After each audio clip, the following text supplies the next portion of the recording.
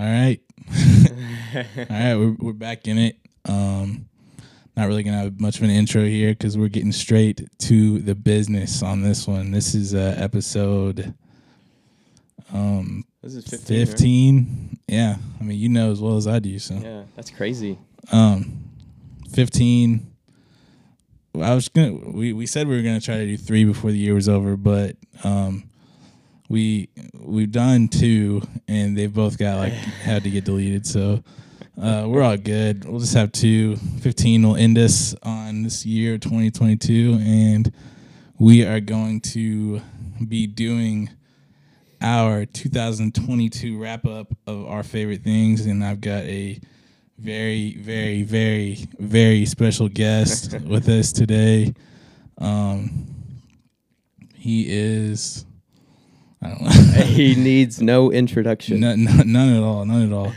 He's one of our most faithful listeners. Yes, sir. There from the very beginning. Always caught up with us, whatever we were doing, and so really huge honor to have him on here today, and to and truthfully, like, I'm gonna be honest, most of my friends, like, they're not really into cool stuff, so I had to get someone else on here to talk about our top 5s. So that's what we're doing today. But you go ahead and introduce yourself. I'm sorry, I kind of cut you off there, but yeah. So I'm Santos. Yeah. Like you said, a faithful listener of the pod. Been there since what was it? Episode 0, baby. Episode 0, yeah. So been listening all the since the very beginning. It's really cool what y'all do. Y'all have had a lot of interesting conversations and stuff. It's really entertaining. I've gotten a lot of laughs out of it. So we didn't do a top 5 podcast list because it's just like, what's even the point? You know, like, we have our number 1, and so you know, I don't even think I could. I only listen to like 3 probably consistently, including this one. So like 2, honestly. We may circle back around. Right, be an epilogue conversation. Yeah.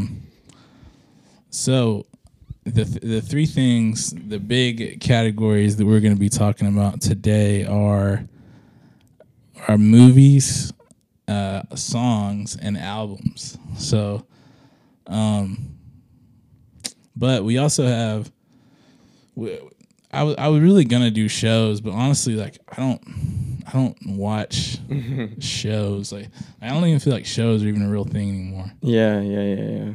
There's just so much like content in general, whether it be movies, shows, you know, podcasts, music. There's just like, it's hard to consume everything that you want to. So yeah. Speaking of, I got the blonde vinyl right here beside me right now. Yeah, we got it posted up. I just wanted to really just set the vibe, like, give me inspiration on what I was looking for these categories. This isn't a visual medium, but like, if we had cameras, coming soon, maybe. Yeah. But no, for real, I got this vinyl for, I guess, I just bought it. I don't know, for Christmas, I guess, for myself. But man, it is so good looking. It's pretty dope. I like it, and it's just like, that's, to me, that's the best album ever made, if I'm being honest. Hot take alert. Do you think so? I don't know. It's very good. I feel like people would agree. Good. I feel like I could get some people out there to agree. Let me just read some of the songs, man, and y'all just it'll speak for itself, I think. I mean, Nike's right out the bat. Classic. Crazy. I remember the first time I heard that, I was just like, what is this? Yeah, that was I couldn't like fully digest it, like, for a long time. Right. It took me a while before I could like understand slow it. burn. Yeah, but I think that's why, same for me too, but I think that's why I like it so much now. Like, just because it just took so long. Yeah, like music, or like anything that you can just like chew on, that's like, you know, think about and stuff. And then Ivy, like, to me, probably the best song on there. Yeah. Pink and White, got Beyonce in the background. Like, it's just crazy. Ivy is probably like the song that I get the saddest to, but then Pink and White's the song I get like the happiest to. Like, just of all time. Like, I swear, it's just like a heavenly, angelic time. Vibe switch. Solo, freaking golly, man, that's his best singing for sure. Skyline 2, which I didn't like that song for a long time, but I definitely came around to it. That one was like, when I first listened to the album, I think that was probably my favorite. Really? Yeah, I liked that one a lot. Which, I mean, it's changed, like, through the years that it's been out. It's been almost every song on the album's been my favorite at some point. Right, no, and I think that's the best part to me is, like, I've had, like, some kind of, like, connection with, like, all these songs in some way. Mm-hmm. Self-Control, freaking great. Even, like, Good Guy and then What's Close to You, like those two really short songs, like even those are just perfect. Mm-hmm. Nights, I mean, gosh. I mean, what else can you say about it that hasn't already been said? That beat switch in Nights is like all time one of the best. Yeah, just one of the best ever. What else is really Solo? The Reprise solo with Andre 3000. Yeah. Oh my goodness. And then Close to You, I said White Ferrari, which is probably I said Ivy was. It's one of those. Mm-hmm. White Ferrari or Ivy is definitely one. That'll sneak up on you. Heck yeah. And then Siegfried, Godspeed, and then Futura Free.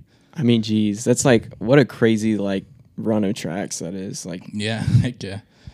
Dude, people out there that say that Channel Orange is better than this. I don't know, dude. I just don't know. You don't know if you can rock with them. Yeah, I get it. Like, you're happy, you know. Yeah. Like, you know what I'm saying? Like, you don't have to rub it in my face. But no, for real. If you haven't listened to it, if you don't like think that it's number one of all time, then go listen to Blonde, Frank Ocean. It's a Lovers album. Yeah, I guess. It's freaking. It's I think it's a heartbreak album, and that's the thing why I like it so much. But yeah, and then this vinyl is just sick. Like, it just looks so good. Yeah, it's really nice. I like Frank's aesthetic on a lot of things. For sure, yeah. Like, he just pays attention to stuff like that. So, So Frank, if you're listening and you want to sponsor the pod, sponsor it. Come on here. We really appreciate some Homer chains. We would. Oh my god, dude, those things are sick. Drake wears those a lot. Really? Yeah. He might show up in this conversation later. Oh, okay. Probably not on this side of the table.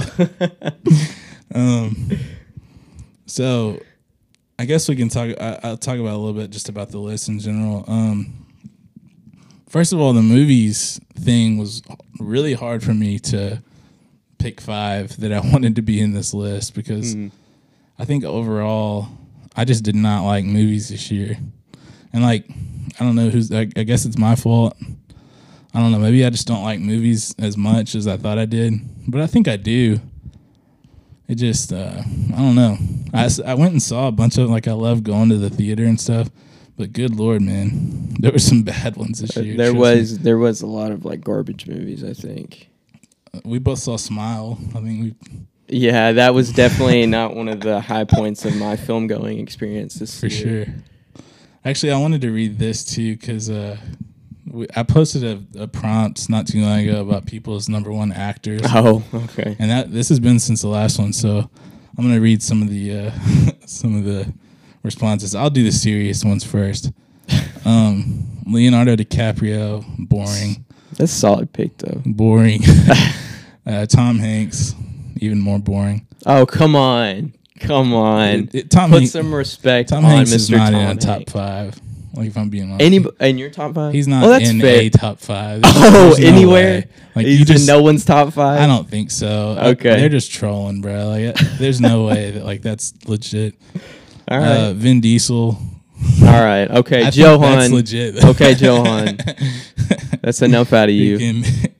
I love that. Christian Bale was one of the actors. I wonder whose favorite actor that was. That's a really good pick. Is that for real your favorite? I mean, he's just the one that most often comes to my mind. I don't know. I watched for the first time ever, probably 2 days ago. I watched American Psycho. Oh yeah. Oh my god. What'd you think about it? It's so good. Yeah. So you liked it a lot? So good. Really? It is incredible. That's and one. I think like that was his first like big role. Yeah. Like, oh my goodness. He was I think he was originally like a kid actor. I think he did like a couple movies, and there was one that's like Empire of the Sun, I think, was like really pretty well known, but that was like his big, like as an adult actor. I could see why people don't like it. Obviously, it's pretty, I mean, it's pretty weird. It's a off-putting. trip. It's a trip for sure. But man, I just don't like. I hate to be that guy that's like, oh, their like first big was their best, but like, I don't know if I've ever seen him act better than that. Yeah, regardless of what you think about the movie, I think what you can't deny is like his performance. Heck like you can tell he's committed to the role and stuff, and that's just like his movies later on. Just I think further solidified that for sure. Like the scene where he, do you know it well enough to like talk about it? I watched it fairly recently. The scene where he like goes on like the rampage at the end, and then he does that like phone call to his lawyer. That's oh my crazy. Gosh, dude, that just gave me chills. Like how good he was. Like he's like he's like in panic. Yeah, right. Like, and it really like comes through. Yeah, on screen for sure. And then Will Ferrell is the other answer. All right. So okay, we can cut this segment short. Anyway, I wanted to read those. So yeah, back to movies. I'm solid on my 5 right here, but if we had to do a top 10, like I would have to be scraping some movies that I didn't even like. Right. So I'm glad we just did 5 for that. Yeah. Like we said, we didn't do TV shows, but I think we both have at least one TV show we want to talk about. We can just have a top 1 category of TV shows. All right. And then albums. I think we both tried to be like, I wanted to put 2 albums by the same person in this list. Young God. Boy. What did he have, like 6 this year? I think he had 8. Legit. That's insane, dude. Right away. It's possible to put out too much music. Oh, 100%. And I think if there's one person that does it, it's him. He's the one that pushes the boundaries of too much music. Kind of the same on my songs too. Like I could have put 5 Kendrick songs. I could have put 5. I don't know. Like I could have literally filled Kodak. I could have put 5 Kodak songs in there and been fine with it. But I just settled for 3. No, I'm just kidding. Sadly I don't have any Kodak songs in my top 5. Just letting you know. Dang, that's a shocker. Right. And then I also have, so for songs and albums, I have honorable mentions that didn't make the top 5, but it's like I definitely want to shout them out. Mm-hmm.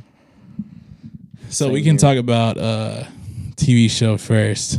Our top 1 TV show each of 2022. I'm just going to preface this by saying I don't know that it's my favorite TV show of the year, but it's definitely one of my favorite TV shows of all time. That's for sure. Whoa. How's that possible? I think, well, because I think season 1 and 2 are just better than the seasons that came out, season 3 and season 4 that came out this year. But they're still really good, and they still would have been in like my top 5, probably like 2 or 3 in top 5 shows of the year. But yeah, you can go ahead. You were talking about my pick. Yeah. Okay. Yeah. Okay. So mine is on 100% Atlanta, which. If you don't know what Atlanta is, it's kind of hard to. If you don't know what Atlanta is, climb out from under that rock. For real. Living under. I feel like there's a lot of people that listen to this. It's like, what is that? You know? Like, yeah. What is that? What are your demographics? You had some over 60. Right. Listeners. There's like 8% over 60. We need to educate them. I feel like the people like 18 to 22 that I know will just be like, what? Like what? It's not The Bachelor, so I don't even know how to describe. Like, I don't even know how to describe what Atlanta is.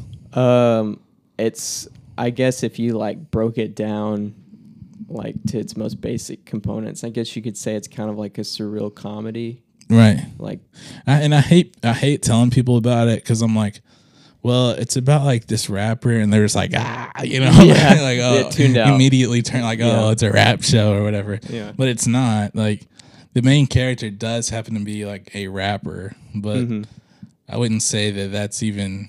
It's just, I think it's just an entry point into the show. Yeah. Like it's not really even Like, one you of the don't main have to be focuses a of hip it. hop fan to like the show. Yeah, like, you know, like But- really, it's more like the first couple seasons. There's more of the like that rap storyline or whatever, but it's more so about just being in Atlanta, right. which obviously makes sense with the show. But And then, by the way, fair warning as far as these movies and TV shows, like, we're gonna have spoiler alerts. So yeah, if you haven't seen them, then sorry. You know, if you haven't seen them, then what are you doing? Yeah, hopefully that, you know, we're 15 minutes in. Hopefully we've gotten your play now. So if you don't want to, it counts as a stream, or right? So if you want to click off, that's fine by me. I'm also gonna, fair warning, I'm gonna nerd out like a bunch on this episode. So oh yeah, same here. So shout out to that. Also, these are not another fair warning. These are not like my top. I know I said top 5, but it's like these are not the best to me. It's just my favorite. Right. So you're not grading it like critically, like you're not grading a film based on like its cinematography. Right. These are just the ones I filmography. like the most. Yeah. Like it's same with songs and albums and everything. Like Right. I realize that there might be albums that might be better than the ones on my list, but I didn't like them more. Right. So. Back to Atlanta. So this is the last season, and the show's been running since 2016. It had season 3 and season 4 both came out this year. Oh, isn't that crazy, dude? Yeah, you're right. Because I guess they filmed them back to back, and it did. When did season 2 come out? Like 2017. 2017. So it had been 5 years since the last season. So I guess they were just like, we're just going to drop both of them this year. So season 3 came out in March, I think, and then that's true. Season 4 came out like August or September, something like that. Yeah, which I will say, season 3 was definitely like the weakest to me. Yeah, I agree. Which is still like, that's not an indictment on the season at all, because the show is incredible. Just like, so it's just so good. So to be the weakest of these 4 seasons, it's still like really, not really good. Yeah. But season 3 was like, it wasn't like my favorite by any means. And then season 4, I think like totally redeemed any kind of like doubts I had about season 3. Like it was just so good. Yeah. And then I think the end was so. It was like a very stereotypical in a way, like end. Mm-hmm. But it was in such a. It fit the show so well. It was an interesting take on that. Right. Like the whole like, was it all a dream kind of thing? Right. Like, is any of it real? Like that stereotypical trope in TV shows. Which I kind of had a feeling that they were setting that up, because a lot of stuff throughout the show is kind of surreal. Yeah. But they really turned that up like this season. Right. So I kind of felt like something was going to happen like that. But then, like, I don't know. It's kind of like the whole like Inception ending. It's like, was it real or was it a dream? Yeah. What do you think about Inception? Oh. I'm just kidding. Okay, what about Atlanta, for real though? I mean, I don't know that. Do you have evidence that points to either of it being real or it being a dream? Like, no. I don't think that they meant for it to be like, for people to be like, oh, this was definitely a dream because this happened, or this definitely wasn't a dream because. I think there's both, probably. Yeah. What do you think about American Psycho? What do you think the ending to that is? Do you know, like? Oh, because he's like. Doesn't he think Paul Allen, which is Jared Leto? Yeah, okay. It's coming back to me a little bit. But he goes to the lawyer that he called and was like, "Hey, that was me," but the lawyer thinks he's someone else. Yeah, he's like, "No, I'm Patrick Bateman, and I killed Paul Allen." Yeah, and he was like, "No." He thinks it's a joke at first. Yeah, and then he's like, and then he's like, "No, I just had dinner with him like 2 days ago." Yeah, I don't know. I feel, but also. I mean, like, he obviously didn't know Patrick's name, so he could have just got it mixed up. Right. Like the Paul Allen thing. He could have just got that thing mixed up. Mm-hmm. But I don't know. As far as, like, twist endings go, that was definitely a really, really good one. Yeah, that was crazy. He's probably some kind of disassociation of some sort. Right. But yeah, that was anyway. Back to Atlanta. So Atlanta was kind of that same way. It's like you really don't know for sure if it was all real or if it wasn't real, or so. I think just that through the character like Darius in particular, you know, like it was just perfect to me, like how it ended and stuff. So heck yeah. And I like that, except for like episode 7 or 8's like where they go camping. I think. Yeah. Aside from that, like after that, it's almost just like they're just like, we're just gonna do episodes. Like it's not like they were building towards a conclusion. Right. Like 7 kind of, in a way, wraps up the series. I think like the main storyline, especially between like one of the main storylines is between. Dude, I love the serial killer one, the Crank That Killer. Yeah, you know that was was one of my favorite episodes. I watched that with you, right? Yeah. Okay, yeah. Where they were like in the van, trying to get the that shoes. Was so crazy. That was so like both storylines were equally insane. Yeah, that was wild in that show or in the episode. And then what's another really good episode from season 4? Just the one where he goes to therapy and stuff, and then he like sets up that whole thing for that woman to get like embarrassed. That like, anyway, I think that's like episode like 4 or something. It was early on, like it was like 2 or 3 maybe, yeah. But Petty Earn. So Atlanta 100% is my top. It's really the only show I like watched in real time this year, I would say. Mm-hmm. But so I guess by default, but I really, really loved it. I recommend it to anyone out there who wants to watch it. For sure. That's one. Like I said, I think it's one of my favorite shows of all time. Yeah. All right. So what's yours? Because I thought you were gonna say Atlanta too, but he just informed me earlier that it's not that. So I'm interested now. All right. So when I did this category, I kind of like combined movies and shows into just like visual media, basically. So I had just like a few that were. I had one that was actually in the top 5, and then I just had like a few honorable mentions. So one of them I have here is a little series called Only Murders in the Building. It's with Steve Martin? Yes, Steve Martin really? And Martin Short. I didn't see it, but I've seen commercials for it. Yeah, it has Steve Martin, Martin Short, and Selena Gomez is also in it. Wow. Season 2 came out this year. I hadn't watched season 1, so we just sort of binged them all at once. And it's really good. It's I think they're really like Steve Martin and Martin Short are obviously. If you don't know who they are, they've known each other for a long time, and they've done like comedy tours and stuff together. So obviously they have really good chemistry, and they're both like really funny. And Selena Gomez is like surprisingly good in the show too. It's surprisingly for sure. Surprisingly, but it's like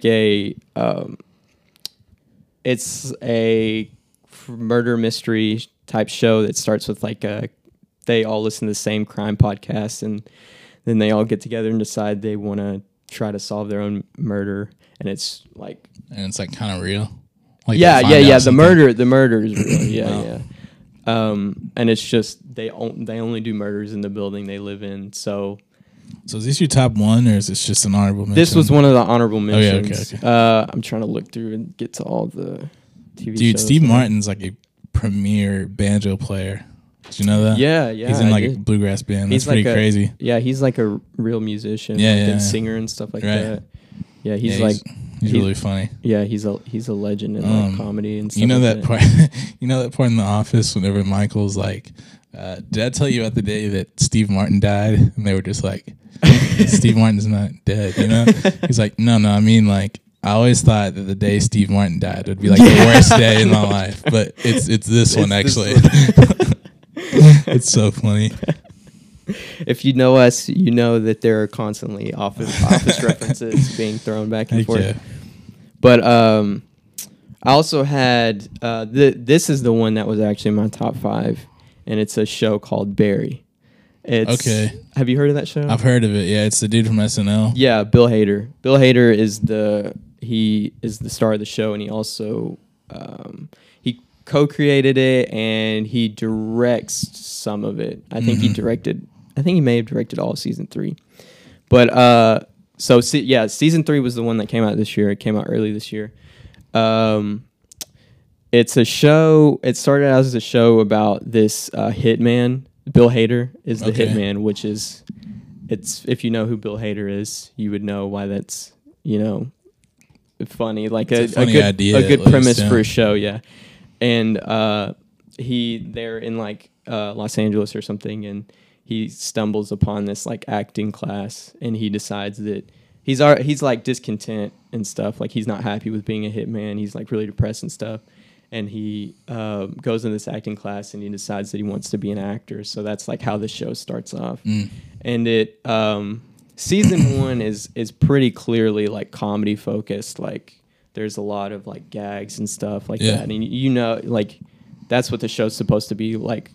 The drama and suspense or whatever is like secondary to that. But as the show's gone on, it's become more and more like drama focused and less comedy. And it's come to season 3 where there's funny parts in it, but it's barely even a comedy anymore, and it's just like really good TV in my opinion. In my opinion, and the way season 3 ended off was like it like made me audibly gasp because it's just like he's found a way to like escape like consequences and repercussions for everything up to this point, and season 3 he's kind of starting to have to face that. And that's one of my favorite shows too. I think season 3 was definitely the best so far, and ready for season 4 to come out. So isn't it cool when like people like that like break out of definitely like I love that. I love when people try new things and stuff, regardless of whether it works or it appeals to me. I will always commend someone for like trying something new and not just like quote unquote staying in their lane, like doing the same thing over and over again. I remember you said that later on whenever I talk about a certain thing. Anyway, okay. Keep the receipts. I will say someone that's going to come up 100% in this conversation later. That's kind of like that for me is Jordan Peele for sure. Yeah. He's one of the prime examples of that in recent memory. Even like Donald Glover, like to think that in like 2014. I thought he was like only a rapper. To think that like I viewed him that way, right? And I mean, even before that, like that's just how we were introduced to him. Right. Even before that, he was like a writer on like 30 Rock, and then he was on Community, which he was like a lot of people knew him for that. And then he goes in, he starts rapping and stuff, which I think when he first started off, it was like. I was like, okay, this isn't gonna pan out or anything. Yeah. Like, I don't think he's that good, but I mean, it got better, like because the internet. Dude, because the internet is an incredible album. Really good album, and then he completely switches up his musical style. What's the name of that one? Which one? Awaken My Love. Awaken My Love. Yeah, dude, that one is like really, crazy. Really good. No one could have expected him to drop that after he was a rapper, he was a comedian and all that stuff, and then he just comes out of left field with like a funk album. And then the one after that was even more different. Yeah, the 3:15:20, yeah, which is a lot of people didn't really like that one. Yeah, but I liked it a lot. It's really like it's different abstract, for sure. Yeah, kind of. But there was definitely there was a lot that I liked about that one too. So I don't remember. Oh, we're talking about Bill Hader. Yeah, if there's one thing that you take away from this podcast, it's to try new things. That's Don't just do things that you know that you're good at. If you would like to do other things, then try them. 28:56. I'm gonna rewind to this. Anyway, I didn't say that. I can't guarantee that what you do is gonna be good, but at least you know. Like at least you tried it. At least you know. Sure. So we'll put that down. We'll have that on the record for when he circles back to this. I feel like you know what I'm talking about. I feel like I know exactly what you're referring to. All right. And I will stand on that. We can get to movies first. Okay. All right. You can go with your number 5 first. Okay. Well, first let me go through. I got my honorable mentions. Yeah, right. Honorable mentions. Okay, so let's see. First one I have here is the new Black Panther movie, Wakanda Forever. I would throw that on my honorable mention. You think so? Yeah. It's really long, which it does take a hit for that, but I thought that considering the circumstances with the passing of Chadwick Boseman, I thought they did a really good job with like basically rebuilding the entire story, and it did have a long runtime, but I think they did really well for like I said, for the circumstances and stuff, and I definitely think it was the best Marvel anything to come out this year. Oh, 100%. Like, not that that's a super high bar. I think to be honest, but it's my second favorite film of this like phase that they're in. What was your first? Well, was it Shang-Chi? Shang-Chi is number one. I think so too. Dude, I don't count Spider-Man. Like, I get it, bro. Like, I don't know. That was a Sony movie. That wasn't necessarily an MCU movie. Like, is it even really that good? Like, if we take out the whole... This may be a hot take. If we take out the whole, like other Spider-Man being in it, like, is it good? I think so. Is it better than Black Panther 2? I mean, I think it's more of an enjoyable experience, but I don't know that it's a better movie. Yeah, I don't think so. I think Tom Holland's done a really good job with the Spider-Man character. That's just my opinion. I think his 3 movies have been I actually really liked the second one. I think that's my favorite of the 3 that he's done. The one with Mr. Jake Gyllenhaal. Jakey G. He was absolutely fantastic in that movie. I loved him as Mysterio. Sometimes I really don't like his acting, but in that movie I did. Give me examples now. I feel like he just does a lot of movies that I don't think he should. Like, that's fair. Like, I feel like he could be like a who should I compare him to? Like, I don't feel like there's any Christian movies Bale. like, yeah, right. I would never see Christian Bale in a movie that I was like, really? Like, you're in that? Thor, Love and Thunder. I thought he was the best part of that movie. He absolutely was, but that doesn't mean that like that was not a good movie. I'm talking about like Jake Gyllenhaal does movies like what's that ambulance movie that just came out like last year? Yeah, I didn't watch that, but like, I've heard fairly good things. It's ridiculous. I think he just likes he picks projects and directors and people that he likes to work with. I think he just likes to. He does like really good movies, like really he has like artistic movies and stuff. Like he has Brokeback Mountain, great movie. Yeah, he has like movies like Nocturnal Animals. I like that movie a lot. And then he does a movie like Ambulance. Like he wants to have fun. Like if you're not having fun, then what are we doing? You know. I remember that. I remember that you said that. And what's the other? Strange World is not doing too hot. That Disney movie that he's in. Oh yeah. Yeah, it's getting. Dude, the Taylor Swift song that's about him though is really good. I like it a lot. Yeah, she went off. Yeah. She really scraped him over she the released coals. like a 10-minute version of it and just like went crazy. That's wild. I love that. So all love to Jake G though. We are a Jake Gyllenhaal pro. Here. That remains to be seen, I guess. But so is that your honorable mention list?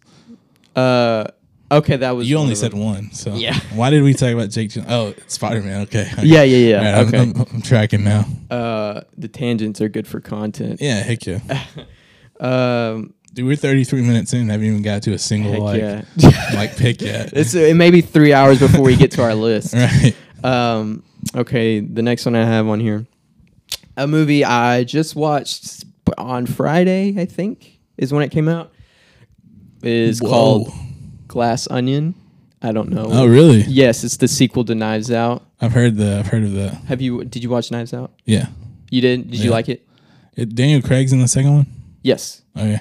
You will be watching. I'll go watch it, yeah. Well, it's not in theaters. I'll watch it at my on house Netflix. then. Okay. Yeah. See, which makes me very angry, by the way. Thank you, Netflix, for depriving us of like an enjoyable film experience at the movies, because they released it in limited theaters for like a week and then they pulled it, and now it's like a Netflix exclusive. It's like Amsterdam. I never got to see that because it's on HBO Max, right? and I don't have that right now. So it's like I got to find someone with a hookup and then go watch that. I've heard actually really bad things about it. Yeah, me too. I think I would like it. Yeah, I it's think got I a would really like it. crazy cast. Yeah, like so. a crazy ensemble cast. But anyway, like I said, Glass Onion is the sequel to the 2019 film Knives Out, which is these two films are murder mystery. You like Knives films. Out? I freaking love that. That's one of my favorite movies. You like Daniel Craig's acting in that? Do you not? No, Dude, I love it. Are you kidding me? I just hate his accent. Okay, I think his accent is the very worst.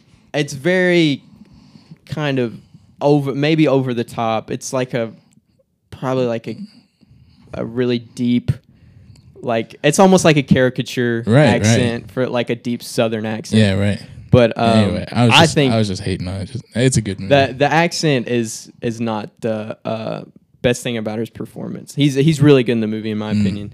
The cast in Knives Out is just freaking great. Like everybody in there like just kills it. Glass Onion, I don't think it's as good as Knives Out, but it's still really good. And it's like, you don't see a lot of these movies, like murder mystery type movies, and even if you do see them, like there's a very good chance that they're not good, because it's like I think it's a really difficult genre to pull off. I agree. I think a lot of people like shy away from it, but I think Rian Johnson has definitely done it justice with these two movies. Ryan Johnson directed that? Yeah, he's also known for oh my goodness. For the okay, what is it? Screw that, dude. What is it? I'm never watching that. Episode 8 of Star Wars. Was it just episode 8? Yeah. Yeah, I've heard ruin the whole franchise. I'm not a Star Wars guy, but I've heard a lot of. Okay, yeah, you lost me on that. A lot of Star Wars fans are very do not like this man for some of the things that happen in the movie. Regardless, I think he did a great job with kind of like reviving this genre. And like I said, I don't think Glass Onion's quite as good as Knives Out, but it's still a really good movie. Daniel Craig's great again. Let's see who else in the movie. I think Dave Bautista's in this movie. Kate Hudson, Catherine Hahn. I think Catherine Hahn's really good. She's she's a really good. She does comedy really well. Dave Bautista. Yeah. Premier Edward actor. Norton. It's a good movie. I liked it a lot. It's getting worse and worse. I liked it a lot. Listen, if Rian Johnson has one hater in the world, it's me. I'm not watching that. Now that you said that, you shouldn't have told me who directed it. But okay, you have more on your honorable list. I think that is it. I just had a few more shows, but yeah, that's all for movies. Okay, all right, 37 minutes, baby. We're getting to our first. Here we go. Big pick. So, what is your number 5 for top movies? You go first. I just did my honorable mentions. Okay. I run this podcast now. I'm the guest. Also, we're gonna try to refrain from any judgment. Oh, are we? Okay, so this is news to me. So my number 5 is. It just came out actually. Probably about a week ago at this point. It is Avatar number 2 for me. Is my number 5. Okay. Okay. What? Okay, go ahead. What? Go ahead. Dude, it's a really long. It's 3 hours 12 minutes is the runtime that it has. Jeez. And but 192 minutes. Being such a big fan of the original one, I was really waiting on this one for like 13 years. So you really were a big fan of the first one? Yeah, actually. I really liked the first one. Did you not? I've not watched it. Wow. I have not watched the first Avatar, and I refuse to watch it. Why? They're blue. What? I can't do that. The blue, the way they look, the way that their characters look completely takes me out of it. I can't take the film seriously. Anyway, well, if I think the obviously the CGI improved exponentially in this movie. So even though in 2009 Avatar 1 looked incredible. I could understand if you went back and watched it right now for the first time, you'd be like, okay, this is kind of weird. But Avatar 2 looks incredible. I think easily out of all of these, it's like and I know it had like a freaking $2 billion budget basically, but I think it looks the best. It just performs the best as far as like visually out of any other movie on this list. And so for that reason alone, and just the fact that I really wanted to see it, and it wasn't a waste of my time. Like I wanted to go see the sequel, and I didn't freaking hate it. So that's enough to put it on your top 5. Yeah, it really is. Like it really is, because a lot of these movies I just did not, or a lot of movies I saw this year I did not like. So right. the fact that it looked really good, I sat through 3 hours of it and wasn't like I need to leave. And the fact that it's just a really good sequel to a really good movie is why it is on my number 5. So that's my number 5. Avatar 2: The Way of Water. Zoe Saldana. I can't remember the main dude's name. Sam Worthington, right? Yeah. Something like that, yeah. I will say, I think maybe I could. There's a world in which I could have liked Avatar, but I think I just missed the time where it was relevant enough to like watch it. And now going back and watching the first one, I'm probably gonna hate it, and then I won't have any motivation to watch. Dude, just think about that. Okay, I watched the first one when I was 10, and then I'm 23 now, and I just saw That's really crazy. Like the second one. It's not like the 8th one. Like it's the second one. Like it's crazy. Which, I mean, if you're gonna go watch like a blockbuster movie, I mean, you can do much worse than James Cameron. Oh yeah. Being the director of the movie. Like, and that's what I'm saying. For it being so like mainstream and 3 hours long, like it was really good to me. So number 5, Avatar: Way of Water. You should go see it. But don't go to the. It's already made like $900 million. Don't go to the movie tavern though. That was a bad experience for me. Like, I bought 2 drinks, and my total was like $18.30 something. Yeah, like that's insane. Like what? You get an upcharge for the leaning back seats. I guess so. Like that didn't even count the tickets. That was just 2 drinks. Yeah. Like, oh my gosh. Anyway. If you're going to the movie tavern, don't get the food. No, yeah. If it's like a good time for you to go or something, I understand. But like, yeah, do not fall for any of the freaking. Just eat after.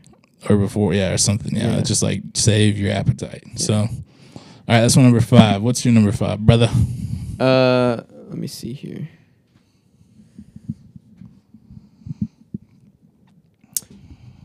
Oh shoot! I think I messed up. Uh-oh. Trouble in paradise. Yeah. So I think there was a mix-up actually. Remember how I said that there was a TV show originally in my top 5? Mm-hmm. Remember that? Well, I took it out, and so I guess that would have bumped Glass Onion to my number 5 spot actually. So, okay. So. All the things I said before about Glass Onion, I still stand on that opinion. Just rewind that part. But instead of it being an honorable mention, it is actually my number 5 movie of 2022. Very good movie. Check it out if you have Netflix. Maybe one day it'll be in a theater again, and we can all go watch it. All of us together. Collectively, all the listeners in this podcast, we can fill up a whole film room and watch Glass Onion. All right. I like that. So we already talked about that one. So it's on to my number 4 now. Let me see. Sorry, I clicked up my list. This is one that I'm not going to be able to talk about too much because I only saw it once, and it was actually a long time ago. But I remember thinking, this is a really good film. And it's Everything Everywhere All at Once. Oh my gosh, you've seen this movie? Yeah. Oh, if it's on yours, just wait for your opinion. I thought this one was for sure one that I thought would only be on my list. Really? Yeah, I thought I would be alone in this. I'll be honest. My criteria for films nowadays, I feel like is just like, is it different and good, you know? It certainly is different. Right. And that's for sure. Well, because like with all I just feel like every other movie you see is either like a remake or a sequel or Marvel. And I know I just had a sequel on mine, but I'm just saying like, an original story that is captivating and is different, but yet like still really good. Like the movie is still good. Like that's what I'm drawn to more than anything else. Like there could be movies that I think like, okay, that was really like, what's an example? Not even from this year, but like, I don't know, The Lion King or whatever. Like, oh, it's pretty good. The it's live like, action one. But it's like, I would never put that in a list because it was basically a scene for scene like remake of the anime. Like, right. It doesn't take any like creativity, I guess, to come up with stuff like that. It was literally like, what was the purpose of remaking it? If you're just gonna. It's just like, is this what we're spending our money on? Like freaking, like it why made not? Like a $1.5 billion. I don't know. Why not just push more ideas like this movie, which was like I said, I don't have much to say about it because it was a long time ago that I saw it at this point. But the whole like, it kind of talked about like a familiar, because it was like the whole like multiverse thing, which was like had been introduced kind of softly by like Spider-Man and that kind of thing. So seeing this, it was like, it was just a fresh take on that, which I just know that freaking, dude, Marvel is going to beat that idea to death. Yeah, and that's their whole, that's pretty much their whole and I was glad that saga right now. Yeah, I was glad that this movie kind of got ahead of that. Yeah. So, by the way, I saw the Ant-Man trailer. Yeah. That looks terrible. You think so? Dude, that looks awful. And just the fact that its name is Quantum Mania. It's like, come on, dude. Like, come on. Multiverse of Madness, Quantum Mania. Oh my gosh, you want to talk about a bad movie? Freaking Multiverse of Madness. Anyway, was that this year? Yeah. That would be number one. That would be number one on my top 5 worst movies if we had one. That'd be up there for sure.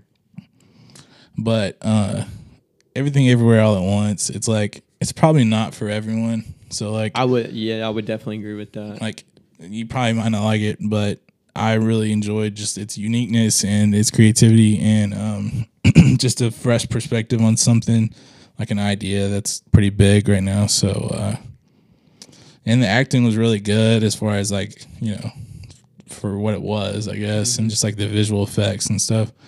So, yeah, that's my number 4. I don't really know anyone's name. I don't really know anyone's name in it or anything like that. Michelle Yeoh is she's the lead. Gosh, I can't think of the names of the people, but her husband in the movie he was the kid from Indiana Jones. No way. Yeah, and he hadn't acted in it like since he was a kid, and he came back for this movie. That's incredible. It's I did really not know cool. that. Yeah, it's really cool, and he's great in it. Indiana Jones. Did you see that trailer? The new one? I haven't watched those movies. Oh, okay. Well, what about Oppenheimer? Did you see that trailer? Yeah, I was gonna. We're gonna put top 5 trailers. That's on. We should do top 5 stuff that we're looking forward to next year. Okay. Or just some things. Doesn't have to be 5. We can do that after this. So yeah, we can save Oppenheimer for that. Yeah. So that's my number 4. So what's your number 4? All right. So number 4 was also a movie that came out early this year. It's a little movie called The Batman, starring Robert Pattinson himself. So that's your number 4? Definitely. That's too high? All right. Okay. This one came out. When did it come out? January? March 4th. March. So I think a lot of people were, I think, rightfully skeptical whenever they... Really? Rightfully? You think so? Well, okay, so Robert Pattinson has done several movies in between now and when he did Twilight. But most of them were way lower profile. I think in the mainstream eyes, yes. he was like his last movie was Twilight. For sure. Yeah. He did. Since then, he had done like several like lower budget or like indie type movies, like The Lighthouse. Stuff.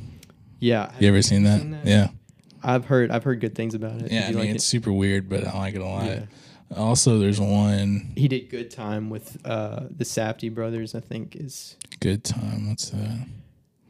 It's What's the one where he's blonde in? That's it. Okay, yeah, I've seen that one. That That's a movie really good one. I really liked. Yeah. It was like really weird, and he's doing like this, like was a New York accent or something like that. He was really good in that movie, you know. And then Tenet kind of made me a believer in his acting. I'm not gonna lie. Yeah, I think that was the big one before the Batman, right? Where like he kind of got to show what he could do. Really. Yeah.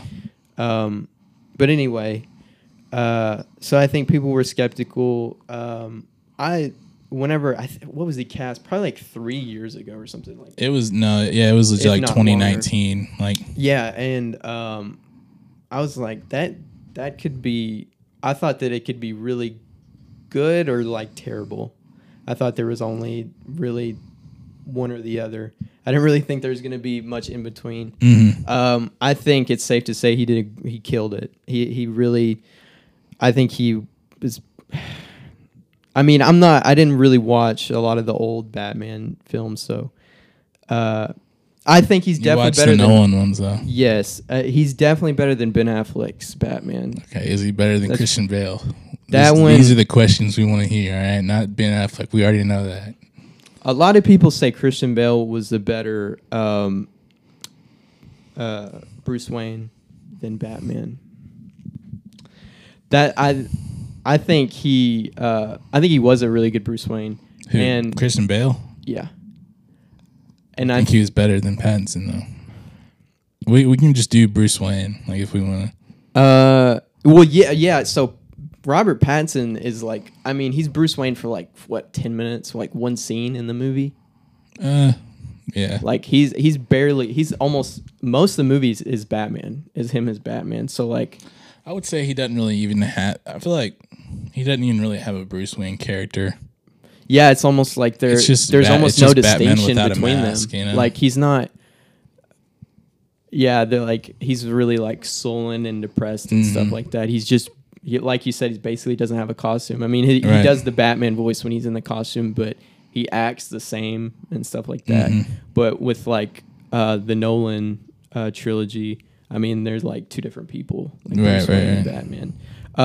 The Nolan movies are gonna be the best Batman movies forever. I don't think. The Dark Knight. The Dark Knight will be the best Batman movie for the rest of the time. There's not going to be a movie on par with that in the Batman universe. You can't replicate what Heath Ledger did with the Joker. I think that's one of my favorite movies of all time because of that performance. Do you think it's a top? I was having this conversation actually the other day. Do you think Dark Knight is a top 3 Nolan film? I haven't seen all of his movies. There's Inception. I haven't seen Tenet. It wouldn't be in the top 3. So probably for me, of the movies that I've seen Inception, Memento. I've seen, I thought that was a really good movie. Interstellar. I haven't seen Interstellar. What about The Prestige? Mm-mm. I guess you gotta watch these, bro. You gotta watch these. You seen Dunkirk? A lot of people hated that one, but I liked it. Yeah, you gotta watch. I'm not a Nolan aficionado, but anyway, let me get back to. I went from the Batman to the Dark Knight, but yeah. So I think Pattinson was really good in this movie. It was a really, I think, Matt Reeves was the director. He did a really good job with making this different. Like it's a lot darker. It's a lot more grounded. I think it's Batman. He's not really a superhero in this movie as much as he is just a person with a costume on. And I think he did a really good job. And Paul Dano as the Riddler was freaking fantastic. He's a great actor, and more people need to know that because he doesn't get the respect he deserves. He is great in this movie, and I liked it a lot. Let's talk about the best character, though. Oh, here we go. Here we go. He gets on his Zoe Kravitz soapbox. She is incredible. Don't get him started. She is incredible. I'm not gonna go crazy, but man. But okay, so I think that's a solid pick. So, and then what? Colin Farrell. Oh yeah, I think he's like the most underrated performance in that movie. Yeah, I mean, obviously he's unrecognizable with all like the prosthetics and stuff. But I think he really served the character justice, like the Penguin. Like, why doesn't DC just take that angle with all their movies? Just that like super dark, more real, super dark, more like realistic, but like dark, you know? Well, I think, or just different. I feel like I just don't see. Obviously, a DC movie hasn't came out in a long time, and the last two that came out, I think, are perfect. Like, I mean, because you have this one and then the Justice League, right? The long one, yeah. But what's that called? The Snyder edition cut. Yeah. But like, I just feel like if they like, why try to do the whole Marvel formula? I don't know, because you're not ever gonna win that. Yeah, and that's already stale. Like, that's already become stale for people. Oh, I like, freaking hate like Marvel. the way Marvel To does me, it. DC is better than Marvel at the moment. Like, if we're just being honest. Of their recent track record. Yeah. The one thing that DC does have going for it is that James Gunn is, I think. Do you see all that controversy about how he told Henry Cavill basically just to freak off? Yeah, that's crazy. I mean, he's got, you know. Hey, dude, and Suicide Squad? I think that was the last one before that. Oh, yeah. The okay. Suicide Squad, not Suicide Squad. Yeah, the Suicide Squad. The Suicide Squad was, really, really good, Dude. which James Gunn did, and I was Right. super excited about because he did the Guardians movies for Marvel, and I think those are like weird and different to Marvel standards. I think those are a couple of the better films in the MCU. Dude, I'm not gonna lie. DC's smoking Marvel right now, for real. Golly, I forgot about that movie. DC's got some bangers on that Marvel pack. Recently. So that was your number 4? Yep. You have anything else to say about it? I think that pretty much sums it up. I think I rambled on about Nolan and other things. I'll talk about Nolan any day of the week, man. The Batman's really good. It's long, but I think it it's one of the movies that actually justifies its runtime. I think there's not.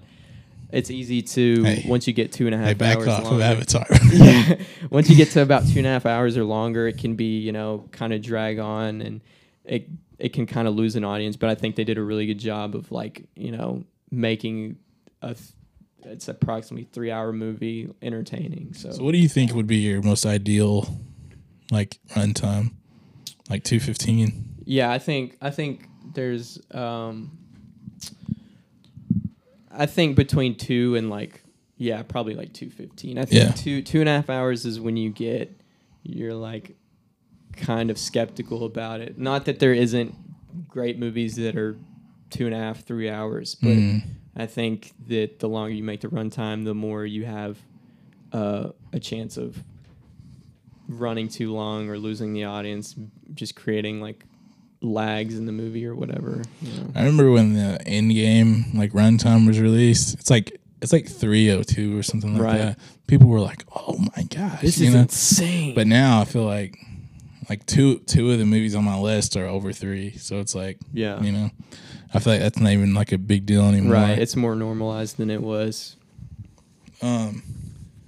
Okay, so that's number 4. So I will move on to my number 3, Here we go. which is a little film. Some of you An might indie have heard film. of. Right, definitely not. Bullet Train is my number 3. Did you ever see that? I've not seen this yet, but I've been wanting to watch it. Kind of the same thing. It's just very, very different, and it has its own. I like whenever movies and stuff, and I think Tarantino's really good at this, and there's other people that are really good at this. When it seems like a movie begins in an already super mature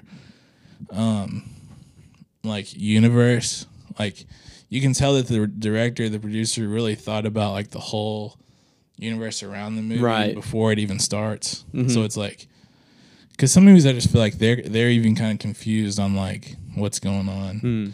But like whenever a movie starts and you can tell that even then like the whole storyline is thought out, you know? Mm-hmm. Like I love movies like that, and I think Bullet Train's a great example of that. And it's really good actors in it.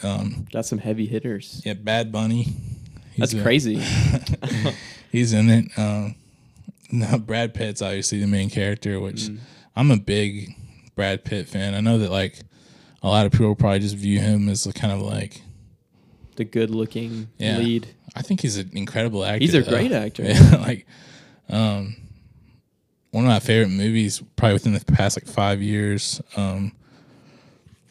Once Upon a Time. Once Upon a Time Yes, in Hollywood. sir. Yeah, That's he's my great. favorite Tarantino movies. I think so too. And he's great in that, and I think he's great in this movie too. Who else? The guy from Atlanta. I can't. Brian Tyree Henry. Tyree Henry. Yeah. Mm-hmm. He's been getting a lot more projects recently. Yeah. Good for also, him. back to Atlanta just real quick. Him, Zazzy, and then Lakeith. To think where they came, where they started at in 2016 to where they are now. I mean, yeah, they were relatively unknown, right. especially Zazie Beetz and Brian Tyree Henry. Yeah. But even Lakeith, like, he didn't have crazy big roles before that. Right. Like, I think the only thing I'd seen him in before that was the NWA movie. Mm-hmm. Wow, that's crazy. You know? Yeah, it has been a long time since that came out, like 2016 or whatever. Right. So, just another reason why you should watch that show.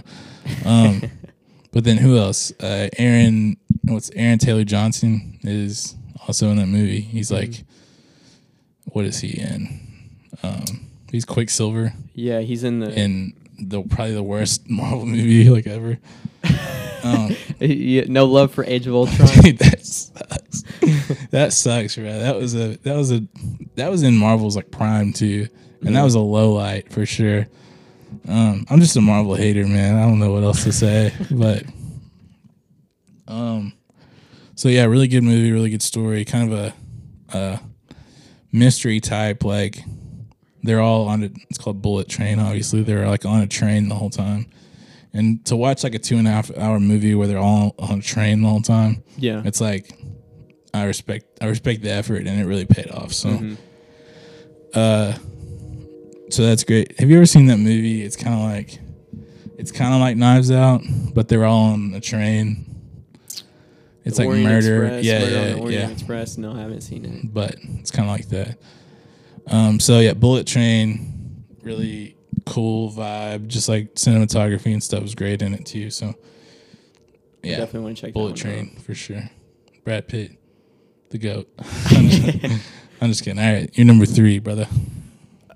All right, number 3 on the best movies that I watched 2022 is none other than Top Gun Maverick. Listen, this man was talking about we're not going to do Judgment. Okay, you should see him belly laugh across the table from me right now. I just was not expecting Listen, that. I don't care. You can say whatever you want about. Have you seen this movie? Yeah, I've seen it. Okay. You can say whatever you want about this movie. You can laugh at me. You can point. I didn't point. Ridicule me. I didn't point. This is a good freaking movie. I will stand on that. So I watched Top Gun. I'm gonna fall back on this one. The first Top Gun I watched like in preparation to watch Top Gun Maverick. So I had no connection to that movie at all. I had no like feelings about it, no nostalgia or anything. And when I watched it, I thought it was pretty bad. I thought it was like really cheesy. Like I thought it was definitely like a product of like when it came out. Like I think it probably appealed to people back then, but it wasn't made for me in 2022. Dude, obviously. I'm scared of anytime someone's like, "Hey, there's this movie from like 1986 that you should go see." Yeah. I'm like it's like I know you might think it's good, but like people you obviously can't disassociate yourself from like nostalgia and that kind of thing. So it's like, and a lot of those movies don't age well at heck all. no. Like you watch it when you're young and you have a fondness for it, but it's like someone watching it as an adult, they have no connection to the movie, so it could be a terrible movie. And you think Top Gun was that? I don't think Top Gun was good. I didn't like it very much at all. I thought, like I said, I just thought it was when did it come out? An early 90s movie, whatever it was.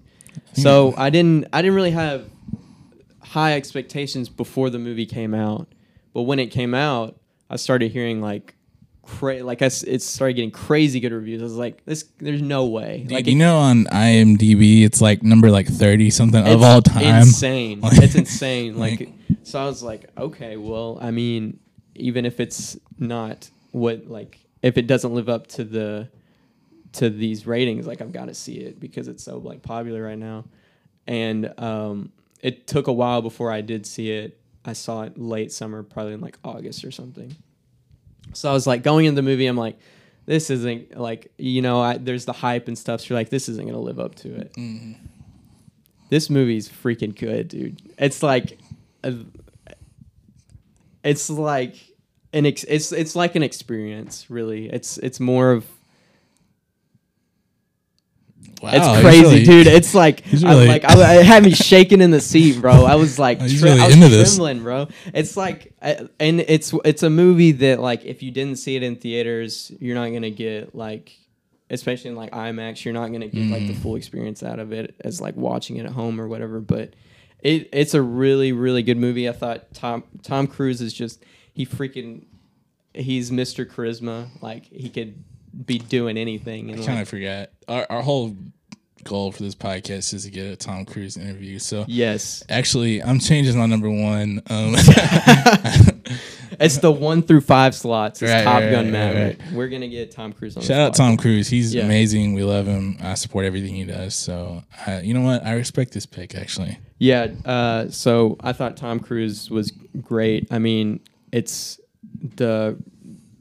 the way it looks, the way it feels. Yeah, but what about the young guy that all the chicks wanted to get with? Miles Teller. Yeah.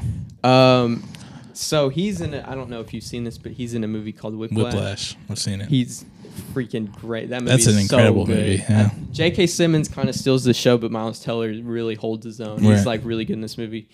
So that was I've seen that, so I know what he can do. I know he's a good actor, and I thought he was good in this too. I think probably the first half of the movie, he's kind of just a background character.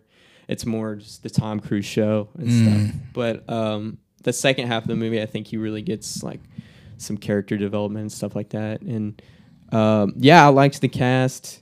It's just really it's a thrill. It's a thrill of the movie. Talk about my dad like that. It's quite the experience. It's a really good movie. It was a lot of fun. It was one of the most fun experiences I've had in a movie theater in a long time. It was a really good movie. I will say I will give it some good. All those were real, Yeah. It's all the practical effects and stuff that they did was you're not gonna get you're not gonna see an experience as realistic as that. Mm-hmm. All right, really good. Interesting pick, number 3. Interesting. Okay. All right, my number 2 is I kind of already mentioned it earlier, but it is I would say a thriller that takes on a topic that has been done multiple times, but in a super different way. And that is a little one-word titled film by Mr. Jordan Peele called Nope. That's my number 2. That's a great pick. I'm not gonna lie, I love Get Out. I think that year that was probably my number 1. 2017, I think, is when that came out. I think, I would have said that was my number 1 movie then. Us was a super dip for me. I just did not like it for some reason. I disagree. I like that movie a lot. I don't think it was as good as Get Out, and I don't think it had the kind of the impact of a Get Out, of what it was addressing. Mm-hmm. But I thought it was a really good movie still. That's fair. That's a fair so assessment. part of me was like, okay, like Jordan Peele, one hit wonder kind of, like director, Yeah. like Get Out classic, but whenever he actually think about more ideas, like that was kind of his only good one. And but I will say I will watch any movie that Daniel Kaluuya is in because I love Preach. him so much. Like if I had to make a movie right now and I had to pick a lead, it would either be him or Jonathan Majors. I think those would be like my two main people. Kaluuya though in this movie, he's just like so out of the realm of like the roles he usually does, which was like incredible to see. Like the super laid back, like most of his like acting and stuff was just like kind of just in his facial expressions and that kind of thing. He was very like unstated, like it's like a really subtle performance. Yeah, and like I think that takes a lot of skill to like be able to do that. I don't mean to keep going back to American Psycho, but the part where they're all showing their business cards. Yeah. And like he's like freaking just pouring sweat. Yeah. And, like he just has the most devastated look on his face. Like just like stuff like that. It's just like not many actors can do that kind of thing and make it believable, Right. So Kaluuya for me in this was incredible, but I will say I don't think he was the best performance. Oh. Because I think Keke freaking Palmer was the best part of this movie to me. And which I was never like a hater of hers or anything, but it's just like wasn't that the girl on Nickelodeon kind of thing? Yeah. I didn't take her seriously as an actress, whatever you want to say. But I think she deserves more after this one. I think she proved herself as far as like she can be a lead and be like still kind of herself, whatever that might be, like still be kind of outgoing and stuff, but like be in a dramatic role too. Mm-hmm. I think she just did incredible. And I think that like that's a big thing for Jordan Peele to, have gotten someone like her. So also, what's my homie's name? Steve Yeun, however you say his last name. Mm-hmm. He was really good in it, and he's in a lot of great stuff, and I think he really performed well in it too.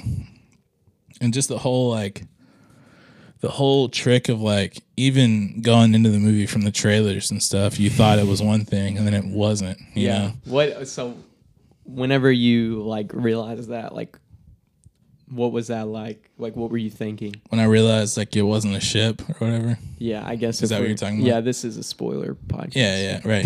We already told you like it's gonna be a lot of spoilers. Yeah.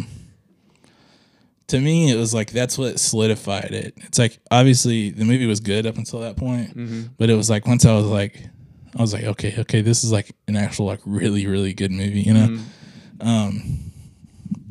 You know that part where the people like dress up as like the little aliens? Yeah. I was like, is this going to be it? Right.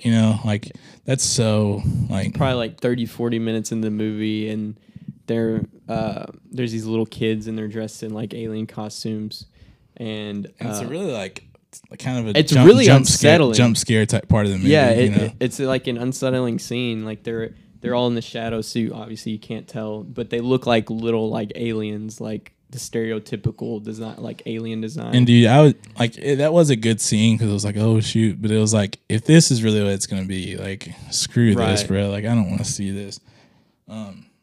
It's kind of how like, imagine Smile if it would have gone right.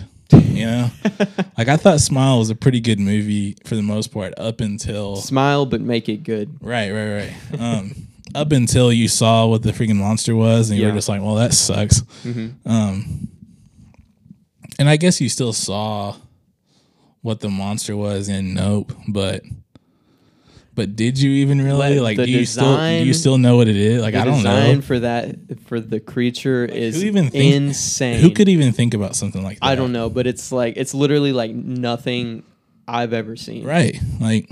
You can't even explain what it is. Yeah. Like if you were to try to explain like, oh, so what was it? It's like I don't even know, But the fact that it looked like just a classic like UFO, but then it turned into just this like freaking bed sheet. I don't know. I don't know.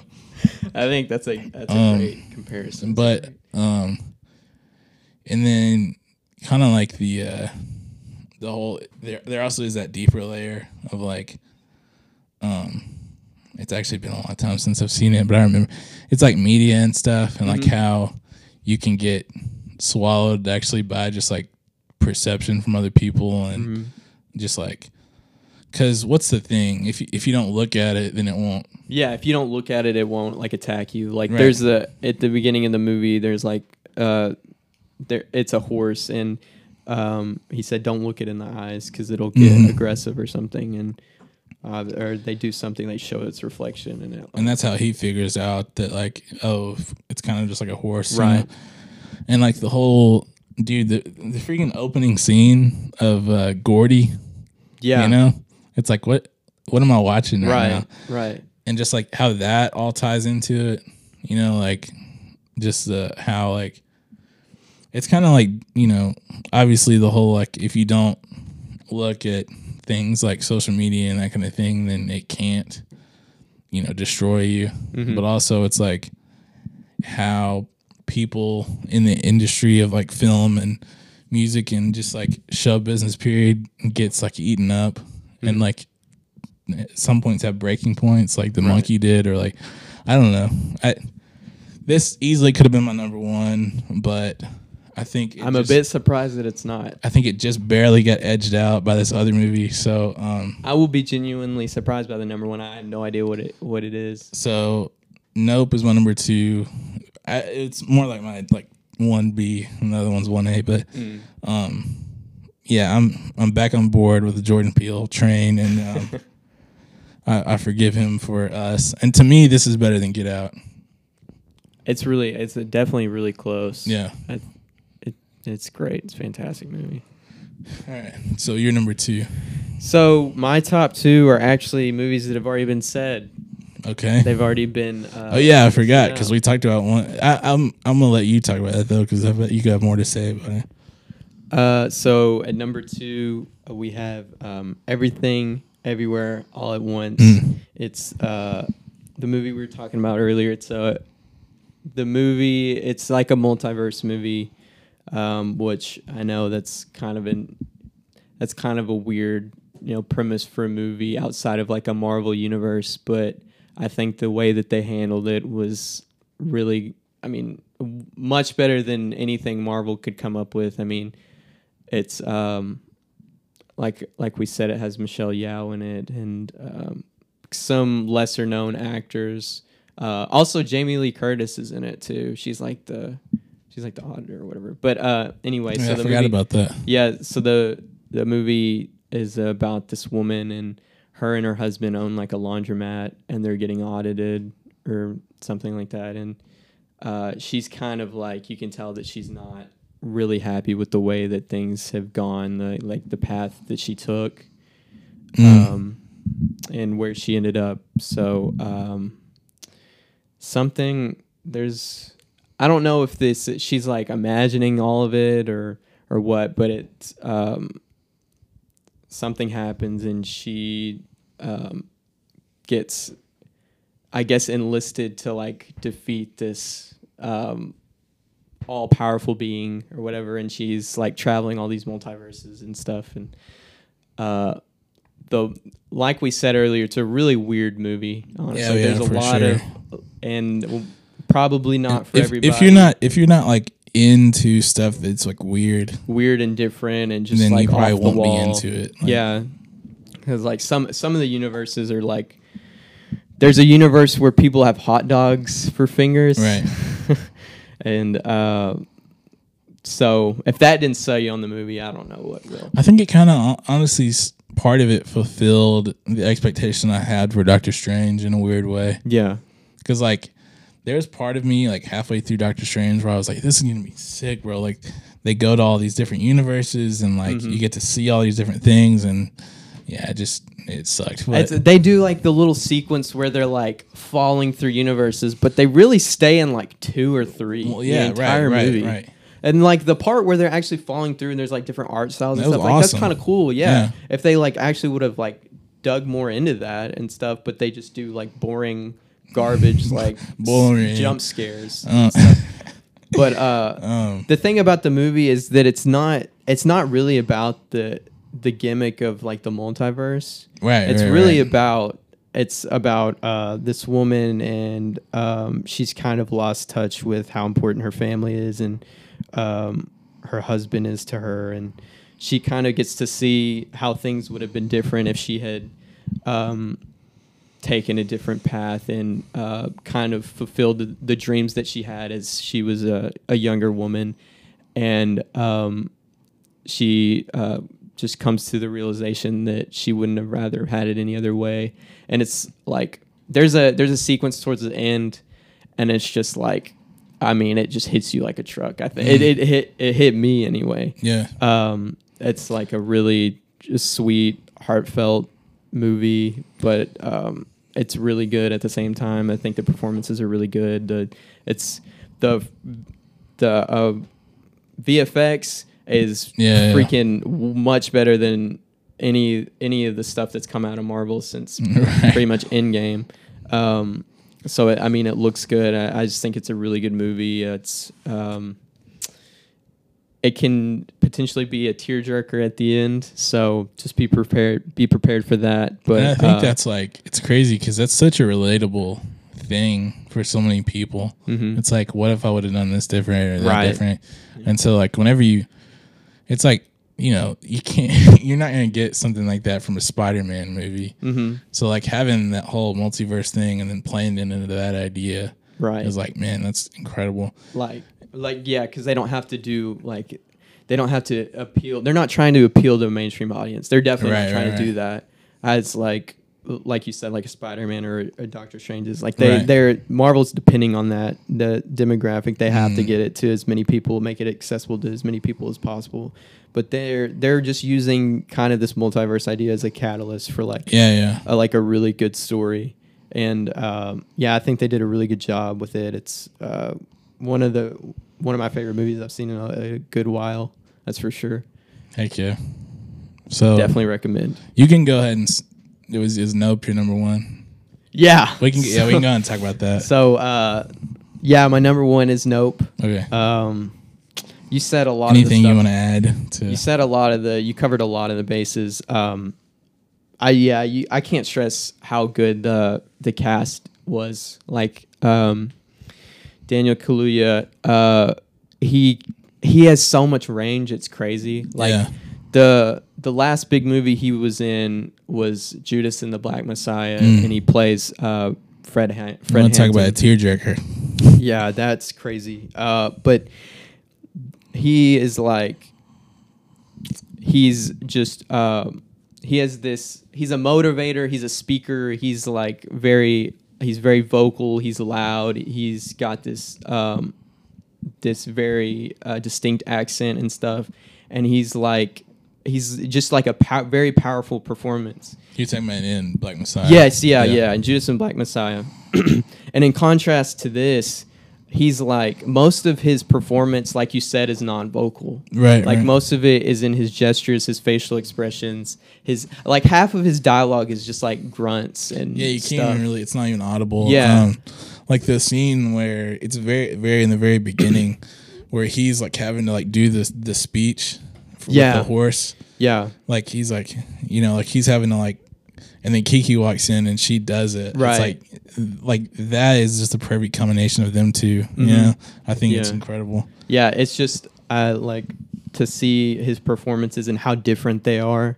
It's just, I mean, he's a great actor, and he's great again in this one. And like you said, Keke Palmer is like the perfect foil to him in this movie. So he's like very reserved and quiet, and not great at speaking to it in the public. And she's like very very out there, very much herself, and very vocal. And she gives, like you said, a really good performance. She's great in this movie. I think they balance and they feed off each other perfectly. I think the dynamic is really at this, like what the one of the better parts of the movie is their dynamic as brother and sister, and she steals scenes in this movie. Yeah, for sure. She really is. It's the best acting I've seen out of her. Not that I've seen very much out of her. True Jackson VP. Yeah. She was. I think she was in that Hustlers movie with Jennifer Lopez and stuff. But yeah, this is it's really good for her because like it's just crazy. She's definitely earned more work. Who would think back of this performance? Who would think to call someone like Keke Palmer for this kind of role? I know. Like who would do that? Like it props to Jordan Peele, man. I know I said it earlier, but the more I think about it, it's like I just think that like he could have called so many different people for that role that are like, think about someone like a Zendaya or something like that, you know. But like the fact that he called Keke Palmer and like really gave her that shot to prove herself is incredible. And then we talked about them too. And then you have Steven Yeun, who is he's fairly high profile. He's done some high profile things, and he's a great actor too. And he's really good in this movie. He really plays like the trauma really well. I think like there's this one scene where he's kind of like it's where it finally shows the like what happened on the set, the Gordy scene, and it flashes back to him, and he's just got this like dead look in his eyes, like but you can tell that there's so much behind his face, like. Yeah, but like, and at the same time, like he's willing to bury it all for more fame and attention. Yeah, you like know? he's like kind of he's commodifying like his tragedy. Like he's benefiting off of what happened when he was a child, and he witnessed all of that, like that insane thing where there's a chimpanzee that like goes crazy on set, like just murders, like brutally murders people. And then he sees the chimp get shot, which is like I thought that was one of the hardest scenes in the movie to watch because it's just like so sad. But because like he kind of makes that connection with them, right? And right as they does, do like the fist bump thing, and then. Which is so gross. he as he's an adult, people are like so obsessed with that, like that tragedy that they're like paying money to go stay at this place and like whatever. Whenever and see all this memorabilia, he's like walking through that like hall of like, and he's like, oh, this is this, and like people pay whatever to stay here. You know, it's like just crazy to like right. Like, and I don't know, just to see, like you said, like his face, like. You can tell that there's so much buried in there, like that he hasn't dealt with. Right, like whenever he's at the beginning of the movie when he's describing what happened. I don't know if you remember this, but he's describing it through an SNL sketch. Right, like right. He's not describing what he witnessed firsthand. Like he saw the chimp and all what it was doing and stuff like that. He's describing it like framed as an SNL sketch that they did, like a parody of that. And that I thought that was like a really like, it was like really weird, but it was like he's not fully processed this. He's like he's tried to parody it in his own mind. Right, you know? Right. And but yeah, so he's making money off of that, like he's benefiting off of that. And then when he gets older, he turns and he kind of does the same thing to the creature. Mm-hmm. Like it's an animal just like any other animal, and he's putting on a show for these people, and he kind of like, you can see that he didn't really learn his lesson from what happened as a child. And in the same way, like he thinks that it has like a connection to him, and it's like as soon as he like fully buys into that, that's when it like eats him, you know? Mm-hmm. So in the same way, just like, it's just crazy. There's so many like full circle moments kind of like that that you don't even realize until you like think about it more and that kind of thing. So there's like so many themes in this movie and so many like underlying things that he's trying to convey. I mean that's just pretty much his thing. Like that's Peele's thing at this point, is that there's so much underneath like what's obvious to the audience, and it's like his movies are they take like multiple watches before you can like start to grasp most of the stuff that he's putting out there. And that's why I think, to me, this is better than Get Out, because like at the time, like Get Out, like the whole hidden message thing was like, whoa, you know, like, whoa, my gosh, like it's crazy. But if you compare like the messaging and everything in this movie to that one, that almost kind of seems like super simple, right, compared to this one. So it's like, you know, like I think he's just grown a lot as far as like what he's able to kind of convey and that kind of thing. So yeah. Plus, the movie looks freaking great. Like the cinematography, the movie's beautiful. Like the scenes, like just like the backgrounds, the backdrops, like the sound and the sound design, like of the alien and stuff. Yeah, like, when it sucks all the people up, you can like as it's flying around, you can hear them like screaming, and then it gets like faint as it goes away. Like that, it's so crazy. And like whenever the scene where it does, like it shows when it sucks all the people up. Dude, that is so disturbing. I know that's one of the better horror scenes I've seen in a very long time. Yeah, because you'd never get like what the freak just happened. Yeah, like you never get a resolve to that. Yeah, and you just see him in this like you can't even like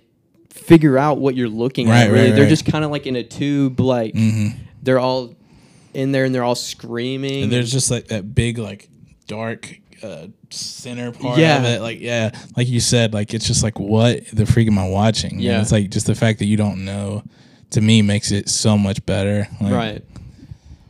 But yeah, man, great movie. What an incredible movie. Yeah. So that's your number one. Well, I am anxious to hear what your number one is because I really don't have any idea. My number one is a little movie by... All of these are little movies. The director, called Matt Reeves, and it is The Batman. You're a gaslighter. I definitely... I was saying number 4 because I can't believe you put it that low. And then it just kind of worked out. That's fair. So like I said, this or nope to me was like so close. I couldn't really pick one, but we already talked about it so much too, so I'm not gonna spend a bunch of time on it. But I just think Pattinson's acting, like I think he's the best one. Like I just do. Like, and I just think that just the Nirvana song in it, and just like there's so much that just like little details in that movie that like you said, like I could literally sit down right now and watch the whole 3 hours like it was nothing. I feel like it was just like I probably saw it 3 times in the theaters, and I think it was just worth it every time. Like I don't think I could ever just get tired of watching that movie. And like you said, just the lenses used and just like the color palettes and that kind of thing, like it just is what I feel like Batman could have been in a movie form, and I just think that they did it perfectly. So honestly, I think this might be my favorite Batman movie. Really? If I'm being honest, yeah. I just really liked everything about it, honestly. I have no bad words about it at all, so. All right. Dang, he really went there. So that wraps Better up. than The Dark Knight? I think so. That is crazy. It's a really great movie. I don't think you're that far off. I don't think that's just crazy out of left field. Right. All right, so that wraps up our top 5 movie category. It's pretty tough to get that top 5 together, I think. Yeah, I think so too. That was definitely the hardest one for me. Yeah. To think about. Dude, this episode is legit gonna be like 4 hours long. Like, I'm down for it though. We may have to drop this as 2 parts or something. 2-parter. So what did I say we were gonna do? Albums or songs first? Shoot, man. We've been talking about movies for an hour and a half. You think I remember? Yeah, I don't know. We can do, just because it's next on my list. We can do. No, I want to do songs. Songs first. Yeah. Okay. Okay. So you can run through your honorable mentions, and then I'll do the same thing.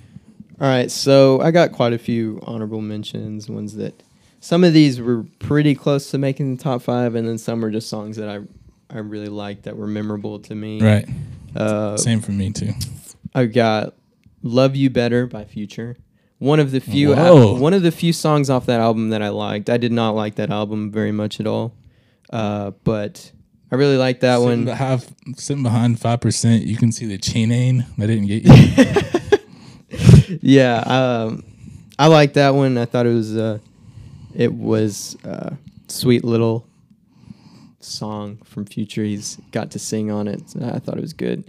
I got "Break My Soul" by Beyonce. Interesting. I thought it was a good little. It was a kind of a summer anthem. I thought it was a really good summer song. I've got "Buttons" by Steve Lacy. Okay, I respect that. I like that. It was really. This one was really close to my top 5. Buttons was? Yeah, Buttons. That was my favorite off of his album. There was a few that could have gone here, but I just picked one from him. That was my favorite from him. We've got so I can't say the name of the song. Okay. But I'll say the initials. It's P&M off Okay. of an album called Her Loss. Okay. Really? Travis. That's on your honorable mentions. Yeah, Travis Wow. Scott floated on that song. I thought that he had the best verse on the album, in my opinion. In my opinion, I thought he freaking killed it, and I am ready for him That's to ridiculous. drop. I'm ready for him to drop another album. But yeah, so that's on there. I have "Come On, Let's Go" by Tyler the Creator. It's off of, is it Nigo's album? Yeah. Thought it was a really fun song. He had a couple songs this year, but really like this one. Cash in, cash out. Yeah, that was a good one too, but I like this one a little bit more. And then I have "Magic" by Vince Staples. That's a good one. That one's a bop. That was pretty close to my top 5 too. It's DJ Mustard beat. Mm-hmm. Really good song. I think it's a really good like night driving song. But so yeah, those are my honorable mentions for the best songs that I listened to. Okay, I just put 5 honorable mentions, and I'll kind of run through them. So first off, it's first honorable mention. It's a little song. I'm not gonna do that every time.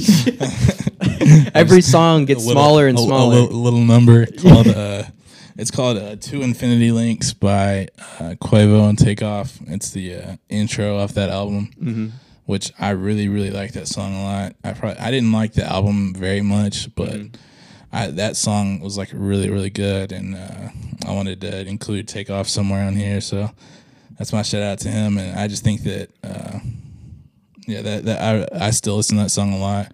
The beat's really good. Just what they're talking about is actually kind of has some depth, so it's really good. Second is a little ditty. It's called "God Did."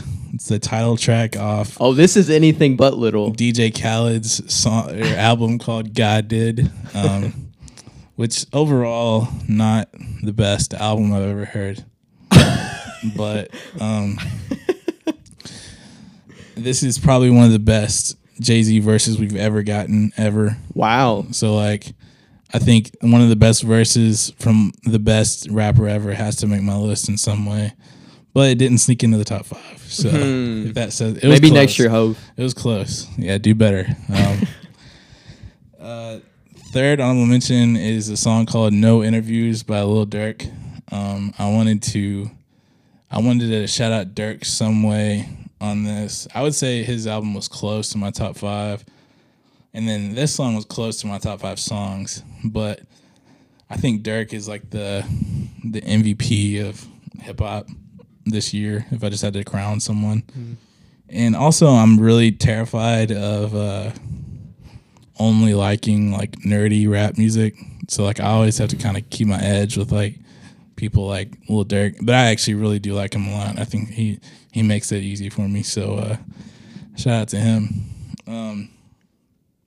Sliding for Durk. The next, yeah, we're gonna slide for Vaughn one of these days. The next one came out very, very recently, but I'd love it. I think since it came out, I've listened to it so much, and it's and this might be like a really big TikTok song, but I don't know. I don't have any basis for like what's big on TikTok. But Kill Bill by SZA is like, it's just such a good song. Like, it's probably my favorite from, and I think it's like the biggest one. So like, I'm not saying anything like crazy right here, but I love that song. I could listen to it on repeat for like a long time. And so yeah, shout out to her. Album's great. It didn't make my top 5 list, so I think I can talk about it a little bit. She's definitely not coming on the podcast now. This is a Control might be in my top 5 of like the last decade. So please don't. And I love SOS, by the way. It just didn't make my top 5 this year, and probably just because it came out recently. So that's fair. Yeah. Don't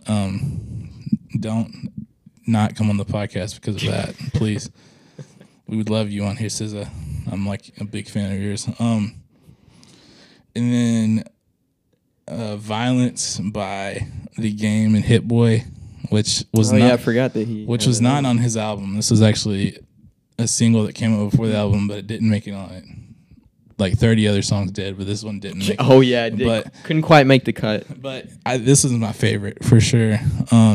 I like The Game a lot. I know he probably is like corny to a lot of people and that kind of thing, but I watched a list of like the worst albums of the year that someone did on YouTube. His was on, and his was like his was high on it. I was like, I really liked it a lot. I genuinely did, but I'm just a big fan of him. So, but yeah, Violence, him and Hit Boy, and then last off, this one was close to making my top 5, but DMB by Rocky. Oh yeah, man, like it was close, but that's a good song. I would say that's if I had to have a 6 pick, that's definitely my number 6. So Rocky always makes something different. Have you listened to that new song you put out? Mm-mm. It's I don't love it, but it's cool. I mean, it's no DMB. I like him a lot. I think he's super underrated musically, like just in general. And I know he doesn't focus like super heavy on music and stuff, but like if you look at his last 3 albums, like there's a lot of people that don't have that kind of catalog. Kind of run, yeah. But all right. So what's your number 5? Official number 5. All right, we've now reached the top 5 best songs of 2022, and it is only an hour 50 in. Hour 42, yeah. Okay, my number 5 is "Highs and Lows" by by Mr. Chance the Rapper. No way. Joey B. Definitely glad to see Chance back on my list because he's had a rough go of it. In recent memory, his last album was a bit of a flop. That's actually my number 1. No, I'm just kidding. Number 1 of the 2000s. Really didn't like that album. I was super disappointed because really liked him as an artist up to that point. And he kind of hasn't put out a lot since then up until, I guess, this year. He had a few songs this year. A couple of them were pretty good, including this one. I liked it a lot. His verse was good. Joey's verse was good. Just glad that he is making good music again, and hopefully he can put like a project together that's not just terrible, because we know what he can do when he's really on his game. But yeah, for sure, I like this one a lot. Wait, did you mean that good or bad? No, good. Okay. We know what he can do in both senses, I guess. Yeah, that's true. Acid Rap and I think Coloring Book are fantastic mixtapes. Yeah. So yeah, we know he's got it. Maybe he's getting back into that mode. I think I probably would have put the other one even before that for me personally. Child of God. That one's really good too. Yeah, that probably could have made my honorable mentions if only did one per artist. And I think that song maybe was so good to me because it was like, oh, like he still has the ability to do this, you know? That's one of the big reasons that this one, like, I like it a lot, but it's one of the big reasons it's in my top 5 because it's like good, you know, you're rooting for him and you really like him as an artist, and it's good to see that he's still got this. Dude, I don't think I can understate how much of a fan of him I was at one point, and how much of not one I am now. You know? Yeah. And all because of that one album, dude. And just his whole vibe around that album too. Yeah, his like sucked. attitude and stuff. Yeah. I hated it. He like put it out and it's bad, and he tried his hardest really to defend it, guess, and Anyway, he's coming back though. He'll be back 2023. We'll get a Chance project. Hopefully, but he also has some lows still. Okay, I see what you did there. Yeah, he's had some highs and some lows this year. Oh yeah, the bar about a bar or whatever. That was definitely gave me shades of big day energy. But well, we'll give him a pass. I mean, he did more good than bad, right? Yeah, right. He's but moving in the right direction. Come on. I can't forgive him for freaking groceries, bro. I can't do it. Every time I want to shoot him some bail, I just think about groceries. Like what? I'm sorry, Chance. Please, if you're listening, please don't go listen to that song, please. Please don't. Like for real, like it's not even. I'm not even trying to make a joke. Like, don't do it. Like it will only bring you freaking pain. Little did we know it was fully like a sign of things to come. Right. Sometimes like your overthinking leads to like you being right. You know. Yeah. So, my number 5. Yes, sir. I have my number 5 is from Drake and 21 Savage. Okay. And it's Hours in Silence. You know, this one I've maybe listened to once. What? I've not come back to it. I'm gonna be honest. I'll be like, I love like my top 5 songs could have been all Drake songs. Like I love Drake, and I think this is the most Drake song that we've gotten in like probably since like 2018. Like this is the most like just pure Drake, just being 100% himself, like that we've gotten since back then, and it was just like so good to hear. And the beat's incredible. Literally, there's not a bad beat on that album, I don't think. It's an amazing album. It's not on my top 5, so I can talk about it some more just with this song. But man, yeah, Drake, man, he just like knows how to. Like I love vulnerable Drake, honestly, more than like super like braggadocious Drake, yeah. And like hearing him on, but like that's the thing, like he can make songs like this and the other ones on the same album and it not seem weird. Like I just wish I could like be like that, you know? Like part of me deep down wishes I could just have that vibe to where it's just like super confident, like I'll never lose sleep over no chick, way too much pride, you know? Right? I can't remember what song that's on. I just remember that line. But then in this one, he's like, he goes on for like 3 minutes about how just like he's like hurt. It's like, man, I feel that, you know? It's kind of like Blonde.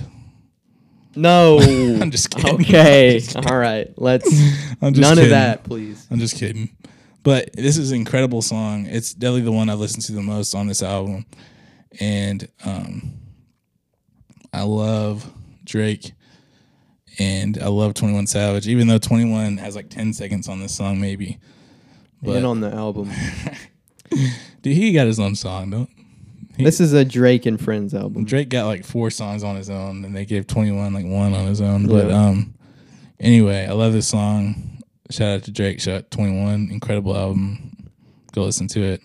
We had an episode basically titled that. Yeah. So we're big Still fans working here. on the merch. So her last merch.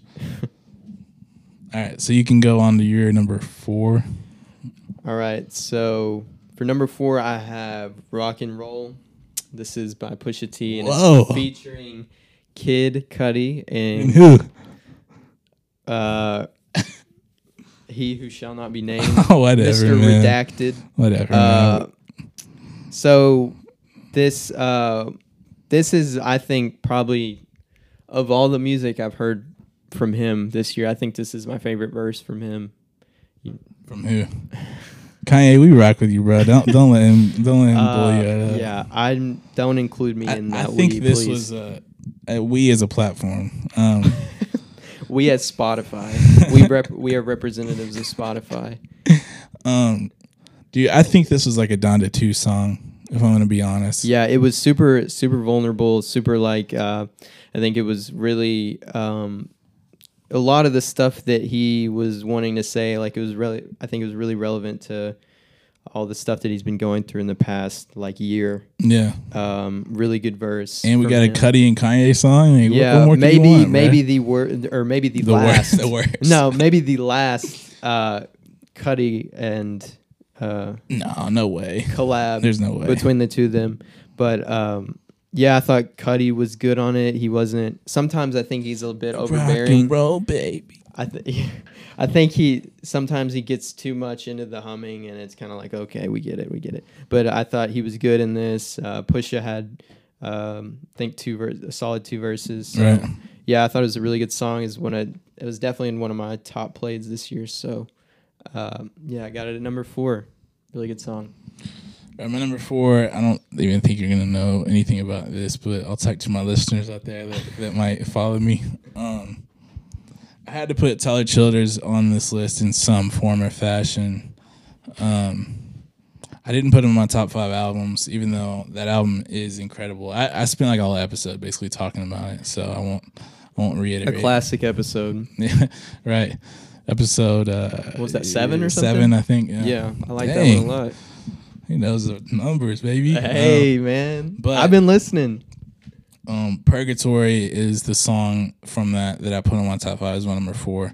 It's probably one of my most listened songs. Just really good production-wise, really good. Just a fun song to listen to. I don't know, like he's basically like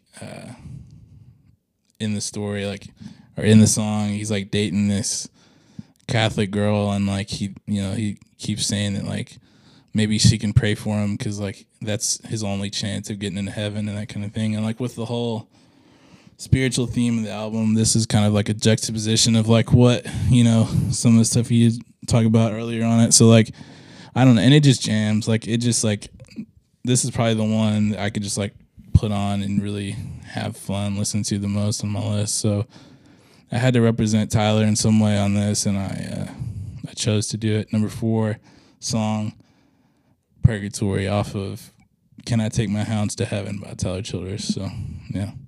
Nice. I like that. I like that you have a really diverse music taste, and oh, thank you. I give you credit for that. But, so yeah, I guess we'll move to my number 3. Number 3 on my list. Number 3 and number 2 are pretty close, and then number 1 and number 2 is a pretty sizable gap, I think. Okay. Probably for songs and albums, but we'll get to that. Yeah. Number 3 is a song called "Walkin'" by Denzel Curry. Kodak Black. No. It's by Denzel Curry. It's off of his album that he dropped this year. Yeah, it's just a really good song. There's really solid verses. There's a beat switch in there, and yeah, just like some. Love a beat switch, bro. Yeah. Love a beat switch. Word to Baby Keem. I really, he has like 4 songs. Let's just be honest. Like if Keem would drop something this year, it would have been on my list. Yeah.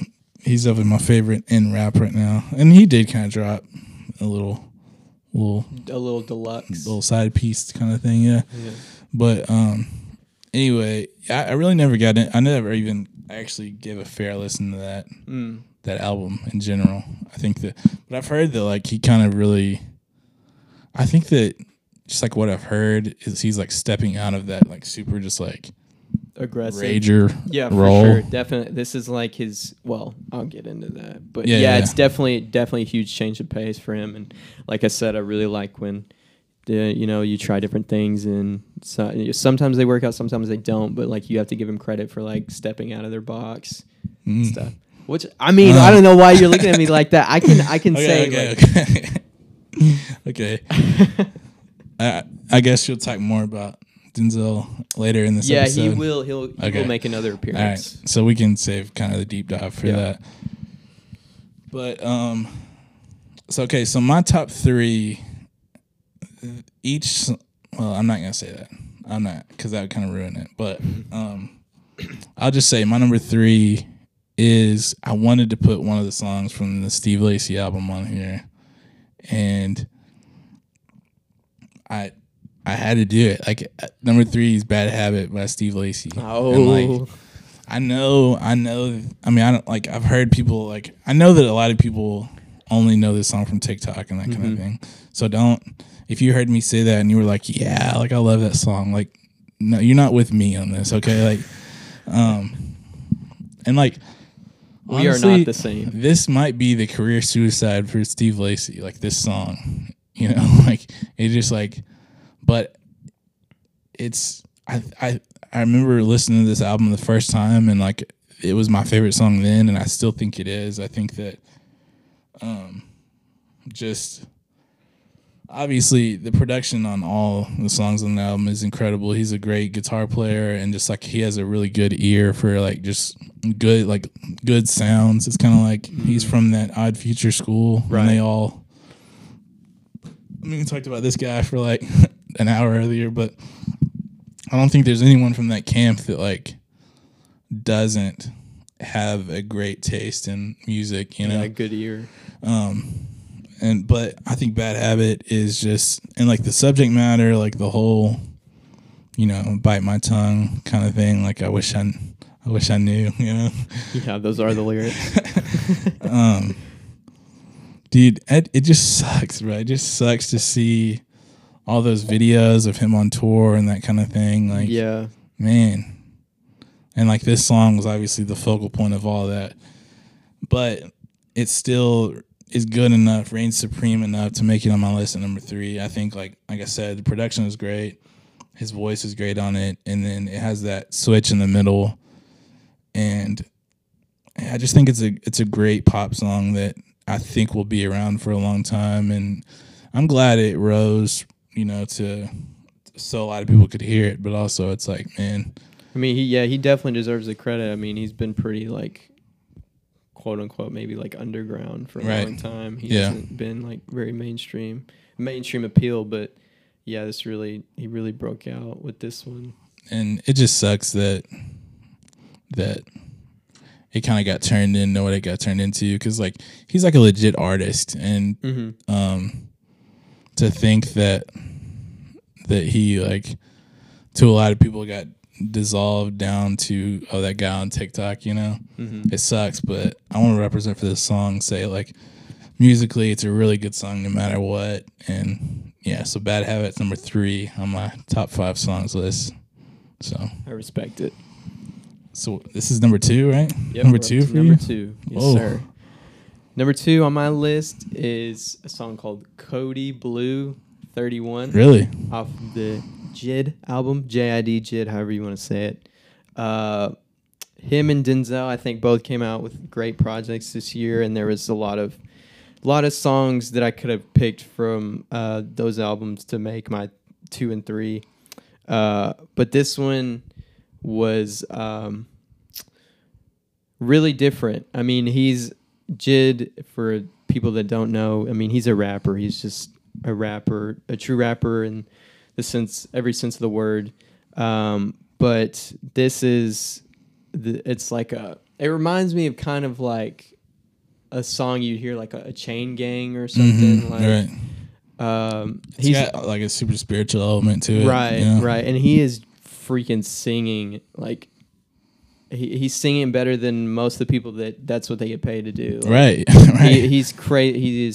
He's got a really good singing voice, and he goes off on the song. I think it's really good. I love the message. You know, even on his first album, those songs where he's like primarily singing, like those are some of the best ones. Hereditary on the Never what's Story. The super slow one? It's dude, have you ever heard freaking Sandstorm? Yeah, it's a Mariba song, but he sings on that one too. Like that's incredible. Like, I agree. His voice is just like, it's kind of like, it's kind of like Chance's like singing voice in a way that it's like, you know, that they're not like just the freaking best singers, Right. but just their tone, like it adds just like a certain just like sparkle. Yeah. Or like I feel that with Kanye's singing voice sometimes too. Like it just fits what they're trying to do so well. Like they're not like conventionally good singers, Right, but right, like right. they sound good on a song. Yeah. And yeah, he really just I think he really put his all into like his performance. I think it's a great song, and yeah, I think it deserves the number 2 spot on my list. That's crazy. So my number 2 is a song called Cody Blue 31. No way. I'm dead serious. That's crazy. I'm dead serious. That's my number 2. Man. Yeah, I mean, we just talked about it, but man, it's such a like, man, it's just like that one really caught me off guard the first time I heard it. Yeah, it was like I know I've heard him sing and stuff before, but man, that like even just what he's talking about, it's like so powerful. Like, I'm trying to think of like lines from it. It's like, just the whole like even just the whole like chorus part, like, you know, we're raised for something. This pain's for something.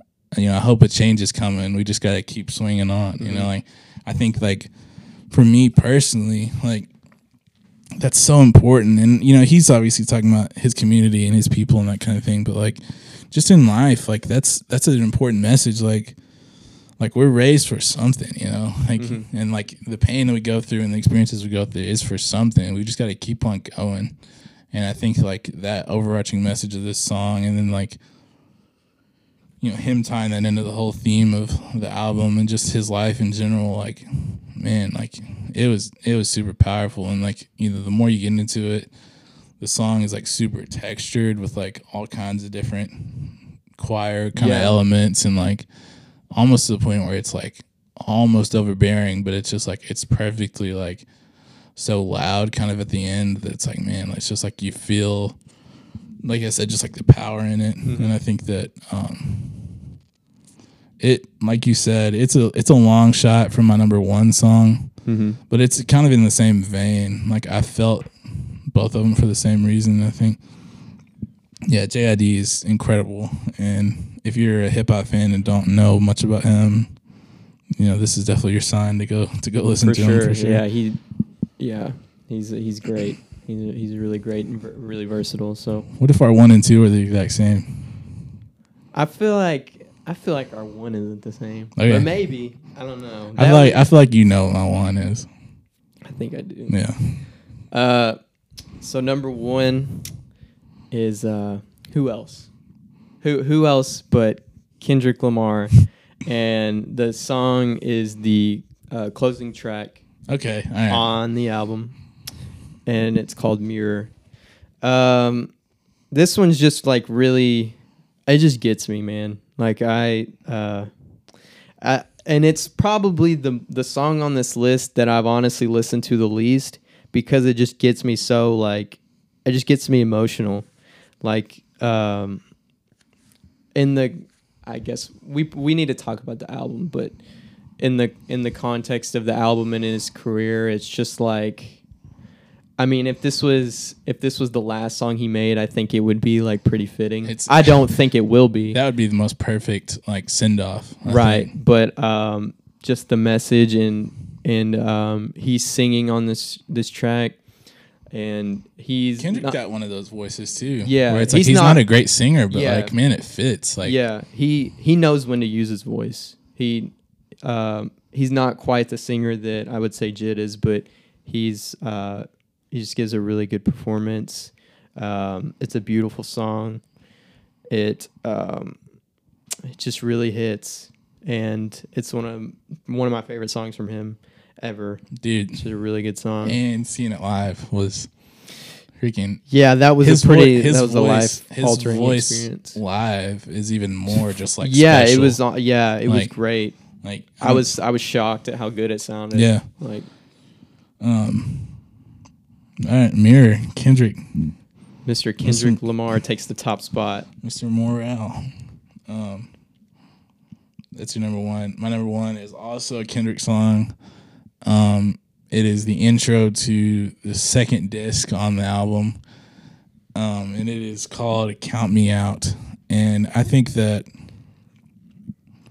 I don't even know how to really talk about this song in the way that I would like to, because I don't know, dude. I remember the first time I heard this, it was just like the most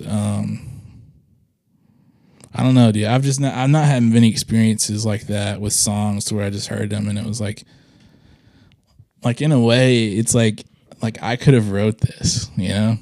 Mm-hmm. Like everything that he said, I just felt on such a deep level that it was like, man, like I think he's speaking obviously for himself, but like, man, this is about me too. Like, I just like I don't have that experience very much with songs I hear,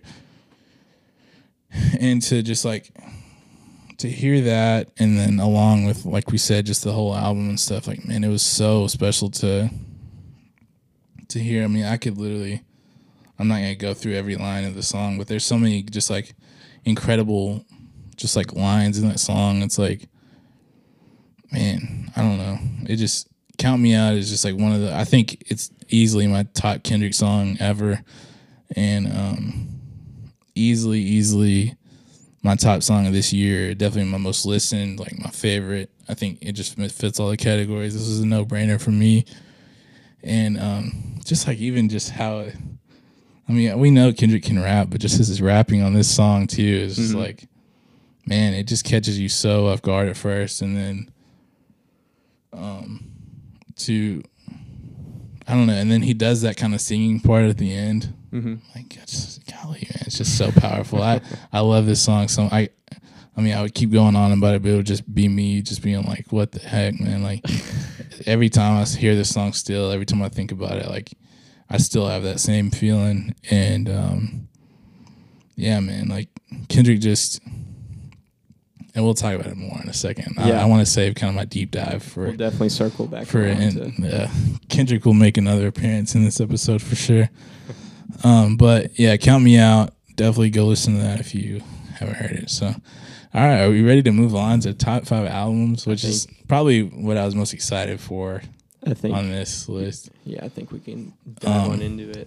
All right, so you can do your honorables again, and then. Yeah, I just have a few. They're honestly, this was similar to movies in that I guess I just didn't listen to a whole lot of albums, or at least ones that I just really liked. But I've got just a few honorable mentions. I've got Her Loss, which is which is a Drake album featuring 21 Savage on a few songs. It's a Drake album. It's a Drake album. It is, yeah, for sure. But I thought it was definitely better than the other one he released this year, without a doubt. I know I'm getting some looks. Right, no, it's fine. I'm getting some looks from over across the room. But yeah, I definitely didn't like what is it? Honestly, Nevermind. That's what it is. Yeah. That's what it's called. What is it? Definitely wasn't a fan of that. Wasn't a huge fan of Certified Lover Boy either. So definitely think it's his best project since Scorpion. But yeah, it was solid. I'm glad to hear that he hasn't completely lost it. And like Dark Lane demo tapes. Was that after Scorpion? Yeah. I liked a few songs off of that, but it didn't really hit me in any type of way when it came out.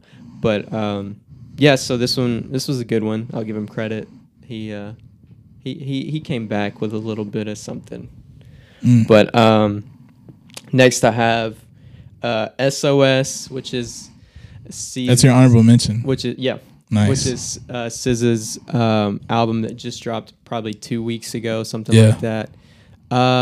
Definitely not as good as Control. I like Control a lot. I think it's a really good album. It doesn't have a lot of like bloat or fat or anything. I think almost all the songs I really like or really enjoy. Great project. SOS is good. There's a lot of good songs that I enjoy, but it's 22 songs long. I think that's a bit much. And there was... So I said, like I've said several times, I commend her for trying different things on the album. Like she's kind of got like a like rock like song. a punk rock, yeah. Yeah, like kind of reminds me of like Avril Lavigne. Yeah, that's exactly what I was about to say. Like in that same vein. Don't really care for it, but she tried it, and that's cool. She has a couple raps, a couple songs where she raps. Like the intro, yeah. Yeah. Which is the champagne poetry sample, you know? That's what it was. Yeah. She likes to sample other people's stuff. Yeah, right. But didn't think that was great either. Don't think she's a great rapper technically, but I mean that's not her thing. But she tried it, and that's cool. But there's lots of good songs on here. I like. Let's see. There's Gone Girl. I like that one a lot. There's trying to think of the names. It just came out 2 weeks ago. So Kill Bill. Yeah, that one's. It's a good song, dude. That one's pretty good. It's a good album, but I think it's too long. I think if it probably was maybe 12 to 15 songs, it would probably make my list. But still a good project, and glad that she finally put out music again after like 5 years. Mm-hmm. Dude, so yeah, I feel the same about Control that I feel about this. Like it is just like it could be like my number one of all time. It's a really, really good album. Like, I love some of her best Control. songs, some like her best project by far, of course. It's a really, really great album, and she's a really good artist. So, Punch, what's up, bro? Yeah, start letting SZA put out more music on me. Yeah, I wouldn't be surprised if she left soon too. Honestly, Man, I don't know. What a fall! What a fall they've had. But yeah, so she made the honorable mentions, and then my last one is Gemini Rights by Steve Lacy. This was pretty close to making my top 5. I really, really like the first half of the album. The first half is my favorite. Yeah. The second half, it kind of like don't have a lot that I just love, but there's like a 3-song stretch. I can't remember. I think there's Buttons. There's like, is there Mercury? We'll talk about it in a second. Yeah. Anyway, yeah, I thought it was a really good project from him. But like I said, didn't quite make my top 5. Pretty close, but some of my favorite songs though were on that album. So really good project from Steve. So that's your last one. Yep. Okay, I'll start my honorable mentions now. First honorable mention, young man that I really like a lot. I've been kind of on his trail for a long time. He released an album called Ramona Park Broke My Heart. Vince Staples is a star to me. Like he's an incredible rapper. He has his own sound. Like and like this one even more. It was just like he's had great out. Like what was the Big Fish? Like I loved that album and Big Fish Theory. Right. Yeah. That's what it was. But this one to me is just like so special, and it just like I think also like seeing him live early in the year kind of like got me really thinking more towards that, and like I think that was pretty close to when the album came out, so I was heavy on him at that point, and that's why I think I listened to it a bunch. But so yeah, it's an honorable mention. You Can't Kill Me by 070 Shake, that's on there as well. Really good album. I saw her as well, and I think that kind of got me listening to that a lot more than I probably would have. But I mean, I like her a lot. I like her vibe. She makes music that I really enjoy, and yeah, she's on one of my favorite Kanye songs of all time. So like, I gotta shout her out anytime I get the chance. What kind of like genre does she occupy? I mean, I know like I would say alternative is a weird thing to say, but it's really hard to categorize. I've heard she doesn't rap. She makes very different music. Right. Yeah, it'd be hard to say. Like, it's not really R&B. It's not hip hop. It's not like rock, but it kind of just floats the line between all those, Yeah. Lavender Days by a band called Camp with 2 A's. It's kind of a lot of people will know what I'm talking about, but if you don't know, they're kind of like a new age folk type band. And I liked that album a lot. It just wasn't. It couldn't top any of the ones on my 5 that I have right here. So that one, Come On You Know by Liam Gallagher, which is the lead singer of the 90s band Oasis. I don't know if you know any of their songs. I've heard of them, but I don't know their Wonderwall. You ever heard that song? Heard of that song. Yeah. Anyway, he released a solo album this year. Really good. I mean, I'm a huge fan of him. I'm a big Oasis fan, so like hearing him sound good and kind of get back into making good music that I like was a really dope experience to be a part of. And then the last honorable mention I have is I Know Nego, which is an album, hip hop album that curated by Nego, which is like a super influential kind of fashion designer. Like he started the clothing brand Bape, which I don't know if y'all know exactly what that is and stuff. Really big friends with people like Pharrell and Push and who else? I mean, Tyler's on this album twice. Rocky's on it twice. That the intro song, the freestyle song, like I love it. Like it's really fun.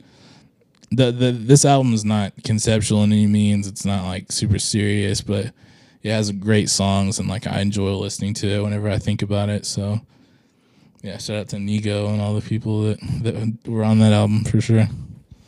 All right, so that ends my honorable mentions. So you want to go into your number 5? All right, so at number 5, I have an album that dropped pretty recently, and it's called Heroes and Villains by Metro Boomin. So I guess I kind of have like a different criteria for albums. I think I kind of have a hard time listening straight through albums, whether it be for time's sake or just interest. But interest. This album, I probably liked like 3/4 of the songs, which I think it's a pretty high hit rate for me. I think the beats are insane. Like it's Metro, like right. And I think what's cool is that I think it's common for people that like producers and people that make beats is like there's like a lot of songs that they made the beats or whatever, or they'll put out like beats for just like a lot of different artists. And I think he's really selective with doing that and releasing projects and stuff. And I think that really helps the quality of his projects, because his last one I thought was really good too. There's a lot of great songs on that one. This is just one of those fun albums. You don't have to really think about it. You just listen to it, and it's got some bangers. It's I thought really good. Definitely. What's your favorite song from it? I like Niagara Falls, but I think the so there's a lot of people that make several appearances on it. Like Travis is on it 3 times, Future's on it a couple times. Don Toliver, I think he's my favorite of the people that were on this. I think all of his features were good. I like all the songs that he was in. I think he killed it. What's like it's like the third song on it. What's it called? I can hear it. I just can't think of the name of it. I'm gonna have to Too Many Nights. Isn't that the name of it? Yeah, I think that is one. That's dude. Yeah, he's incredible on that. Like, yeah, he's really turned into like someone that I like look forward to. Like when they have a feature on an album, I really look forward to that track. Dude, I was late. I was just late on him. I think, like, I know that I wasn't sold after Astroworld, which now. And I just didn't like that song. Now that's like my favorite song on that album. Yeah, I think it's like really the best one. Yeah. And I remember his album after that came out the same day as Jay Electronica's album in 2020. Oh yeah. So I didn't listen to that Don Toliver album at all. And but then the one, was it last year? It's like, yeah. What is it called? That would have Escape or something like that. Yeah, I think something like that. It's got the really dark cover. It's like 3 of him on. Yeah. Anyway, that is incredible. Like, it's a really good project. Yeah, like, really. And I just think that for a while I just kind of thought he was just like, oh, this is just like a Travis like clone in a way. Yeah. But like, man, he just really, I think he's really came into his own recently. And he's got like a unique singing voice, and yeah, I really think he's, like you said, he's really carved out a role for himself. Yeah, and like he shines like crazy on that Metro album for sure. Yeah. And he's got a freaking game, bro. He's got Caliuchis, his yeah, you know? That's crazy. He really I don't know what that is. Some people just got it, man. Yeah. You know, he's one of those people. So that was your number 5, Heroes and Villains. My number 5, we talked about it a bunch at this point, but Gemini Rights, Steve Lacy. Let me pull this. I got all my top 5 pulled up so I can kind of look at the track listing here. 1 to 5 is like, oh my gosh. Yeah. Like if that would have just been some kind of like little EP or something, like, I mean, that's perfect. I mean, like you said, it does kind of get, I still love the second half, but it does get a little bit weaker. But Static, which is the intro, I love that song. Helmet. That was Helmet. I was between putting Bad Habit or Helmet on my top 5 songs. I knew one of them was going to go on there, but Helmet into Mercury, into Buttons, into Bad Habit is just like, man, like that's a crazy 5 songs to start out. Yeah. And obviously we know Steve Lacy from the internet, and he's had the band, the internet. Right. Not the web. Sid and the internet, you know. And he's had solo work before this, but like, man, like if you didn't think that he was like destined to be just a mega pop star, I think this is definitely his calling card into that. I think that for sure. Just like, and another whole thing, like he made like a lot of that internet music whenever he was like 16. That's crazy. Like on his iPhone, you know? Yeah. Like, and he made, what's some other stuff he produced? Pride on Kendrick's album. Really? Yeah, he made that song. I did not know that. And it's just like, to think about, and he's like only like 24 now, and to think about someone who's accomplished so much at such a young age, like he's just like, he's really set up to do a lot of crazy stuff in the future. And I think Gemini Rights is just like a perfect intro into like his talent and just his sound and just what he likes in music and that stuff, and it just really resonates with me, and kind of I just relate to a lot of the sounds that he likes and that kind of thing. So I'm really excited for what Steve Lacy has to offer in the future, and I think this is a perfect like intro to that. So Gemini Rights on number 5. Good pick. All right, so we're to number 4. Yeah. Number 4 on my list is "It's Almost Dry" by Pusha T. It's is that a little low, a little too high? Well, I'll talk about it after you do. Yeah, I thought it was another good project from Pusha T. I mean, when was the last time he put out a bad project? He doesn't put out music a whole lot, so I think that bodes well. But yeah, it's just another good Snow album. Snow, baby. Yeah. It's got a lot of. There's a few that I don't like, but for the most part, I like most of the tracks here. It's got rock and roll on it, which was in my top 5. Let the smokers shine the coops. Yeah, it's got a lot of like of heavy hitters. It's got Neck and Wrist. Oh yeah, it's got incredible Diet Coke. Honestly, maybe it should have been higher on my list, but yeah, it's a really good album. And I think it definitely is one of the best 5 of the year. I'll talk about the Pusha T album because it's not on my list. Oh, interesting. It is incredible. Like, it's an incredible album. Like, don't get me wrong. Didn't even make the honorable mentions? No. Wow. I mean, you get how many songs were like 10? I think it was like 5 beats from Pharrell, 5 from Kanye. And it's great. Like, I listened to it a bunch when it came out. It's just like Pusha T, bruh. I'm tired. Like, Yeah, I'm it is. tired. I mean, I'm tired of this. he keeps the same themes, the same subject matter. If you want me to take you like not seriously, obviously, but like I can't say that Pusha T is like a top whatever rapper because, like you said, like I just don't feel like he's ever even attempted to do anything different. So it's like, is he even really that good? Yeah. I think he's just really good at what he does. Right. And that's fine. And I think he's got a crazy, like, loyal fan base that's always going to support him. And I will too. Like, don't get me wrong, but like for it to be like people's like number one and stuff, I just can't get behind that because it seems so, it's just like we know he can do that. So it's like, what's so special about it? You know? It's kind of like the same.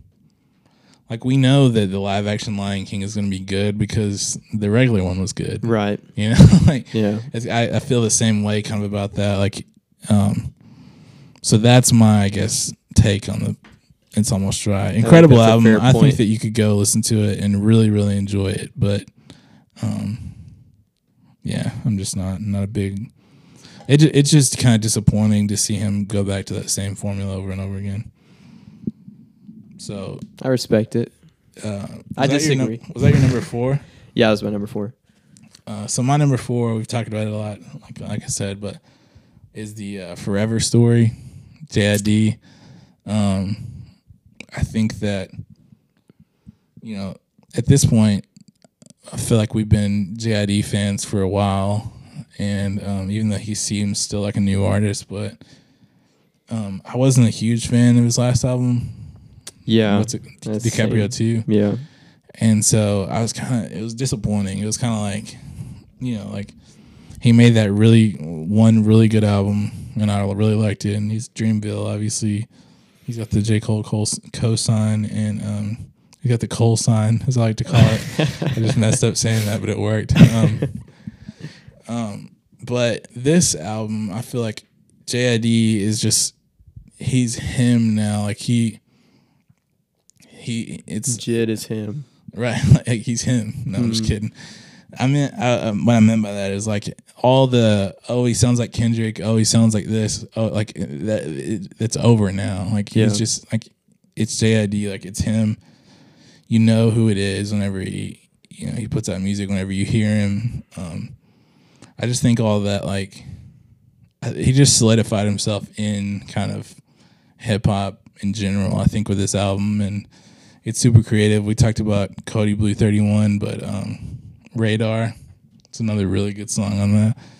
What's the single?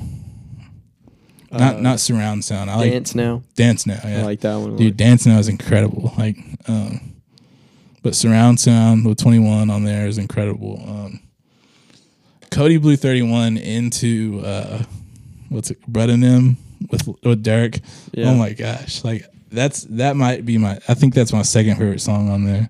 I think Dirk's verse on there is insane, and like Wayne's on there. Like, yeah, it's just JID's incredible, and I think if we haven't convinced you to be a fan of him by now, I don't know what more would. But yeah, that's my number 4 is the Forever Story. Speaking of the Forever Story, that's my number 3 album on the list. Nice. So these. My top 3, I think they all kind of do sort of the same things in different ways and to varying degrees, I guess. But they all are very vulnerable albums. They're very like they're letting you in. They're like putting everything out on the table. They're like talking about their upbringing, their family, the trauma, the hardships, and kind of like also celebrating where they are, where they've ended up, and this one definitely fits that mold. Yeah, for sure. I think for sure his most vulnerable, and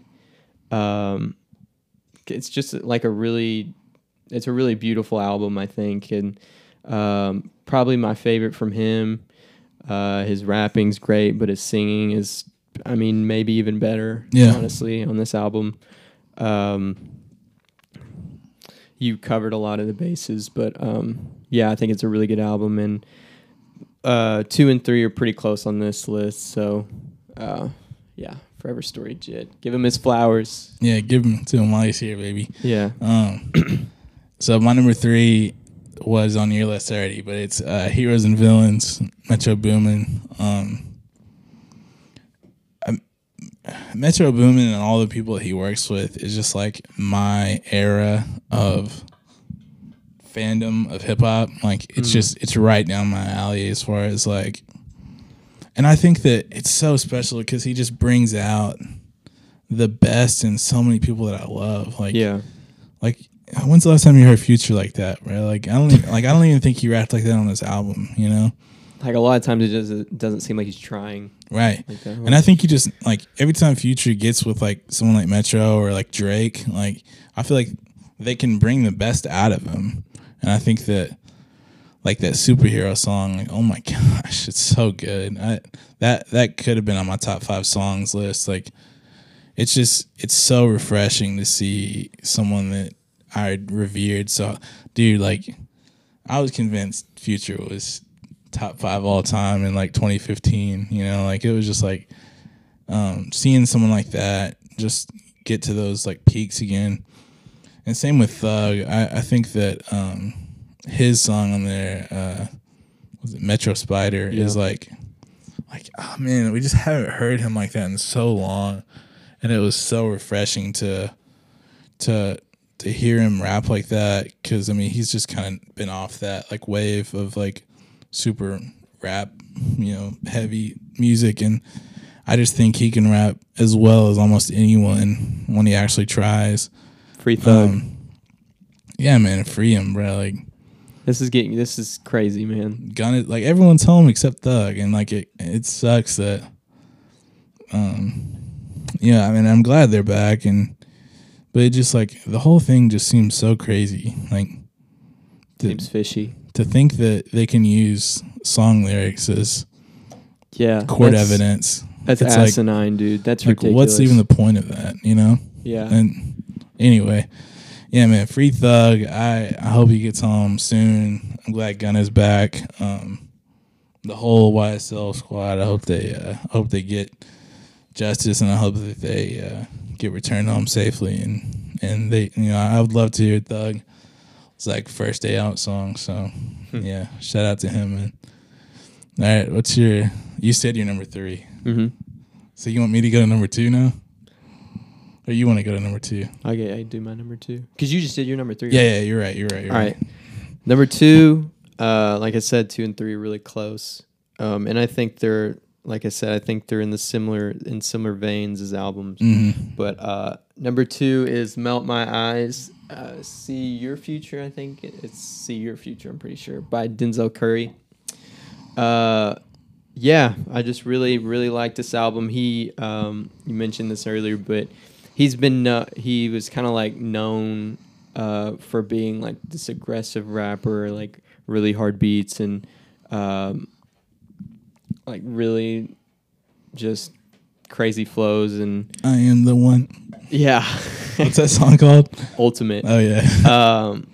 But this is like completely different than any of the projects he's had before. I think there were signs of it on his last one, or his last full album, which was Sirens. He had projects in between. Oh, no, that's a good one. In between then, but he showed a lot of that. Kind of like a lot of the subject matter on that was like, it was really kind of surprising to hear from him. But yeah, this one, he is his least like hard headbanging whatever album that he's put out. It's very, very much dialed back. It's a lot more mellow. There's some singing. There's some like soft, sweet beats and stuff. I thought it was just a really good album. It's got one of my favorite songs on there, Walkin', but there's a lot more songs on there that are really good. And yeah, I just really like the direction that he's gone and the kind of the development that he's shown as an artist, and he's really shown his versatility. And yeah, I really thought it was a really good project, and he deserves the number 2 spot on my list, I think. Nice. Denzel, baby. You know, he's one of like the best hip hop ciphers of all time. Yeah, that 2016 XXL cipher with him, Uzi, Yachty, 21 Savage.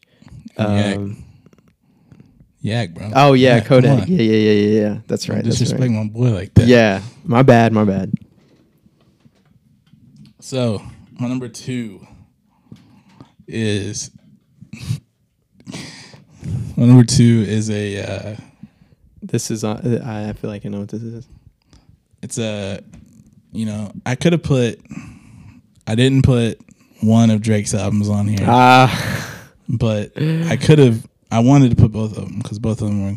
But honestly, Nevermind is my number 2 grown album of my year. And, you know, a lot of people are going to try to bully me out of that opinion. And, but listen, this is my favorites list. I'm not saying it's the best. I think probably Her Loss was better. But, man, like, this album just defined my summer. I mean, I remember hearing it for the first time and just being like, screw this, bro. Like, what am I listening to? But then, man, I just kept listening to it for some reason. And, man, I was just jamming. And, like, I really thought that maybe that was just like I don't know, maybe a fluke. But I've listened to it probably for the last, like, 2 or 3 days. And, man, it is so good. Like, it is so good. I don't understand. Maybe it was just so different that people didn't like it. But, I'm people. Man, like, there's literally, there's not a song on there that I just skip,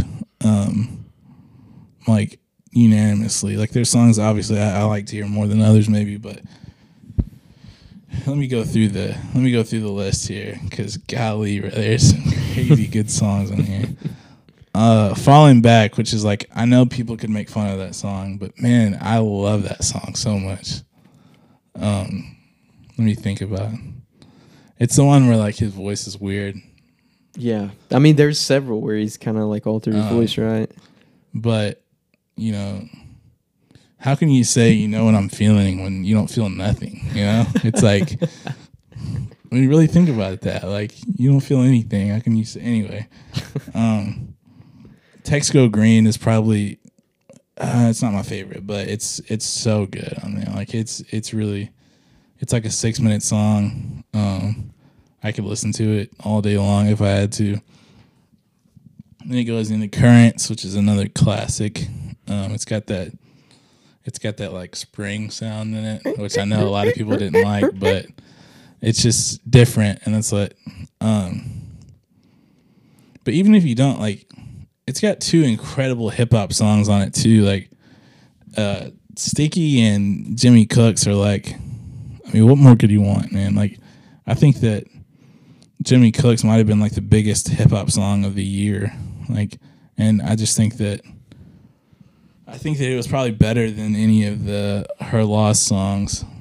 Really? Yeah, like just as far as like their rapping and like the beat selection and that kind of thing. So, but man, like Massive, Massive's definitely my favorite off the album. So, listen, I know it might not be for every occasion and it might not be for everyone. And I think that like maybe I just really like dance music a lot and I just haven't listened to the right stuff yet. Because I've heard people say like this is not a good dance album, but I don't know, man. I just like have such a connection to this album for some reason, and it's really funny. One of my friends like he like got broken up with like the day that I was really getting into this, and like I just remember this moment because like man, I was listening to it so much, and like he was just like we had talked about whatever for a long time, and like. He was just like laying on the couch in there. And this is when I still lived here. And I was playing that. And like he was just like laying there like so sad. And I'm over there just like, you know, like going crazy. It's just funny to think about. And like, it's just like, it makes you feel good, but also makes you. It's kind of a heartbreak album, just like Blonde we were talking about earlier. I'm gonna keep comparing these just to try to. You're just trying to put it in the consciousness of people, like that they're in the same honestly, sentence. never mind Blonde. And I just think that it hit so hard whenever it came out for me, and I just never want to be the person that like didn't like 808s, you know? Oh yeah. So like, I had the same feeling about this. Like, it was super shocking to hear because one, I mean, there was no he released like the fact that he was even dropping like that day. Yeah. So there was no build up. That was really crazy. And he made sure that like people knew it was an album. It wasn't just like a mixtape or something. Mm-hmm. And so just like there wasn't much of a build up, which made it better, I think, for me personally. But then I still didn't like it at first, but I don't know. It just really, really grew on me more than almost anything else. So yeah, Honestly Nevermind is my number 2 best album. And like this is a far shot from my number 1. I don't want you to think that like this and my number 1 are close, because they're not. But it's still really good to me. So do you want to just say our number 1s? Yeah. Okay. You know what? If you don't like Mr. Morale and the Big Steppers, you can just click off now. Yeah. Because this is about to be the freaking longest section of the whole podcast. Yeah. I don't know whose podcast you think this is, but right. You need to unsubscribe. Right. Well, don't go crazy. We already got their view. That's true. They're listening. Man, where do we even start, bro? Like, I don't know. I'm gonna pull up the list first, the list of songs, so that we can remember all of them. But our number 1, needless to say, is Kendrick Lamar's album "Mr. Morale and the Big Steppers." Mr. Morale. So I'll just start. We can just go through, and then as soon as we hit a song that we really want to talk about, we can just talk about it. First of all, United in Grief. This was really close to being. Let's just stop right there. Yeah, this was really close to being my favorite song of the year. No, I agree. I listened to it. It's in the top 5 of the most listened. Like my 10 of my most listened to songs are on this album, something like that. It's just an incredible intro. I mean, this is the first we're hearing from him. I mean, we had heard. He had featured on Baby Keem's album that dropped last year. Mm-hmm. I don't know. He may have done like featured on. He did a Sir feature in 2019. Oh yeah, that's right.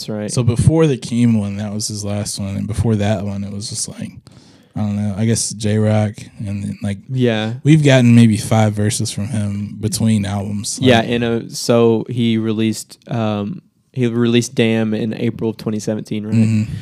And so it had been 5 years since May of this year, 2022, when he released this album. So we had heard very little from him in a 5-year span. Do you remember when those pictures leaked from the N95 video in like 2020? Yeah. That was a long time on the ago. ocean and like him at the telephone booth and stuff. And then what else happened? 2021, he released that like letter about like how he's leaving TDE. That was late summer of 2021. And then we got, I think it was probably I don't know, March maybe. We got that like letter stating that Mr. Morale coming out. Yeah, the release date, May 13th or whatever. So it was in like the kind of like the Michael Jordan Last Dance kind of thing. So I mean, that was incredible. And like even then, I wasn't convinced that this was like a Kendrick album, because it was like, I know the whole PG Lang thing was starting up, and the fact that it said like Mr. Morale and the Big Steppers, I thought it was all just going to be kind of like a compilation or something, just like the like Dreamville's done. Yeah, right. So, and then I don't remember what confirmed it. I don't remember what, but I just remember, I'm trying to think about all the stuff that led up to it. There was that picture of him holding the book and the 2 discs. So we were like, oh shoot, it's going to be a double album. disc. Yeah. which is incredible, which is just like a crazy thing. Because I think that's important. I don't think you can be like, I think that's important for any rapper's legacy is to have a good double disc. All the greats have done it. Tupac, Biggie, Jay, Drake. I mean, like everyone that you can think of that's in that conversation has a double disc. So I think it was important for Kendrick to do that. But it wasn't 24 songs, Right. It was, what is it, 18? 18, yeah. It's perfect. So it's like, anyway, we got that, and then album dropped, and first like the cover dropped, and it was just like, oh my god, beautiful like, cover. Yeah, one of my favorite cover arts ever. We didn't know that he had 2 kids until then. Yeah. I mean, he's very secretive. He's very keeps things close to the chest. I mean, we have no idea what's gone on in this 5-year period that he's been out of the public eye and not released music, and this cover art drops, and presumably his 2 children are in it. And then Whitney's there, which we had seen pictures of her before. Yeah. So I kind of knew what she looked like, and then there was like hints, like on the Keem song, it was like one daughter, but they're my sons, So like, we kind of knew, but like him having 2 just like almost grown kids at this point, it's like, bro, like that's just insane to think that, like, and I know that this is part of the theme, but we view these artists just only in the lens that we see them, and it's like, man, these people live lives. Like, like Kendrick's been raising a family for 5 years, and we're talking about like, where's the album? Yeah, like, like he's going through stuff. Anyway, so United in Grief, we're talking about that. Man, yeah, I think it easily could be the best song on here. Like if someone said that, I wouldn't disagree. It's just an incredible intro, and the first thing we hear in 5 years. I mean, it's just like when like the album drops like 11 o'clock Central Time. So as soon as 11 o'clock, you put the song on, it's just like out of body. Like you can't believe that he's like that we made it to this point. Yeah, it's been this long, and that he's put out this album, and yeah, it's just like I just sat, put it on, and just listened to it all the way through. Like honestly, I think people would kind of down, and I realize that I would say the majority of people probably don't listen to the song or albums at 11. Like for us, that's so commonplace, but like a lot of people are not on that, and just to like it was honestly a really big deal to me, because like, bro, like 5 years. I mean, this is just like a monumental like landmark of like everything that like I guess we had done in 5 years, and just like that feeling of like, man, like Kendrick's album, like because you fantasize about it for that whole time basically, like, and I just remember I was senior in high school, the last one came we're out, like fundamentally different people in every way than we were in 2017. This experience somehow grounds you to like a bigger thing, like your personal being, like waiting for this and then getting it. I mean, oh my gosh, like yeah, I could go on and on just about that feeling I had that night of like, man, like it just seems unbelievable, right? Like anyway, it's kind of the same feeling I had about Avatar 2, but I'm just kidding. I'm just kidding. So United in Grief, I would say the first time I heard it, it didn't mean as much to me as it came to mean, because it's like it presents so many themes, that are reoccurring, and you learn a lot more about. So obviously the first verse, well, not the first verse, the first verse after the beat switch. I would say the very first verse is just kind of like it's just an intro, like, and there's not anything super deep in it, but there kind of is, but it's just an intro to some of the themes and just kind of gets you ready for what you're about to hear. Then the beat switches, and that drum break is like insane. It's the craziest thing. Like I couldn't believe when I was hearing like that this was on a rap album. Yeah. Like insane. And this will come up a lot. So me, Santos both saw him live shortly, like a couple months after the album came out. So I think our experience there will come up a lot in this conversation too. Yeah. But you know, start of the live show, he's at the piano, and you hear the first part of the song, and then it cuts for like a good like minute, like 60 seconds of just silence and darkness, and then that drum beat drops, and you're just like, oh my gosh, it just hits so hard. Like, yeah. And anyway, the first verse, he's talking about, which, like I said, I didn't realize this when I was first listening to it, you know, but he's talking about obviously an experience he had where he cheated on his, I'm gonna call her his wife. I don't really know exactly the whole. I don't either. I mean, his partner, like, that he's been with for a very long time, Whitney, which is like, you know, she herself is like a presence through this whole album, like just saying her name in certain situations and her voice. You hear her voice. I mean, we didn't even talk about that part. I've been going through something, you know. Yeah. Like, and she's like, tell him, you know, tell him. Like, you got to tell him. It's almost like she is the like a spiritual guide for him. You know, like his like. It's almost like she's a part of him. Like it's him against himself, but like she's like the good part, and like he's like kind of the bad, you know, in a sense. Yeah. And then like there's a lot of voices on this album that I think are intentional, and it's like, well, maybe I think honestly Kodak is probably like the younger him, like his core. I could, yeah. You know.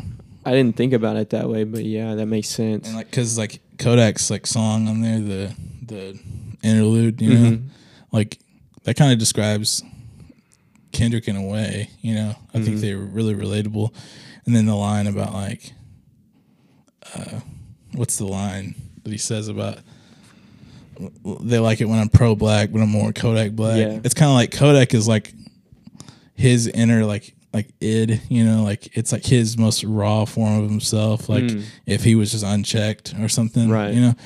And I think a lot of people, you know, it was kind of a big deal that he had him on here as much. Yeah, I was gonna say something about this. So I think that for the most part, Kendrick has been really like his music has been very, or his message has been very agreeable. I think he's like in his past albums, he's brought up topics and themes and stuff that really most everybody could like get behind and support and stuff like that. And he brought attention to like really important issues and stuff. And this album, I think he was really like, you're probably gonna be pissed off at this, at some of the stuff that I say, the way I say it, the people that are on the album, specifically Kodak Black, because he's like, there's just a lot of controversy. Surrounding him, and that did make a lot of people mad, and I think that a lot of these reviewing bodies and stuff like that, critiquing bodies, whatever, very white and liberal and stuff like that, and I really think they pushed back on that, and I know that was intentional from him. I think he was like, this is gonna be an ugly album, unapologetic. This is like, because it's like him and it's just so raw. Like he's not pulling punches or anything. He's being completely honest about things that he's done and the way that society is in his view. And I think that was like one of the things that really jumped out to me about this album, and just one of the great things about it. Yeah. So anyway, he talks about cheating, uniting grief, first verse, and how, you know, already he's hitting you with like topics of grief. I mean, and like how that affected him so deeply, and how it affected his relationship with Whitney. And a lot of people probably would get like, even this, like the fact that like hey, like I cheated because I had like unresolved grief, and then this person that I met like filled that need. I feel like even that is just so like people would find such a problem with that. Yeah. But it's like it's just his experience, and he's sharing that, and I think that that's like He says I grieve different. right. Everybody grieves different, you know. like just like the fact that like he keeps repeating that too. It's like it's true, man. Like, and it just it's so.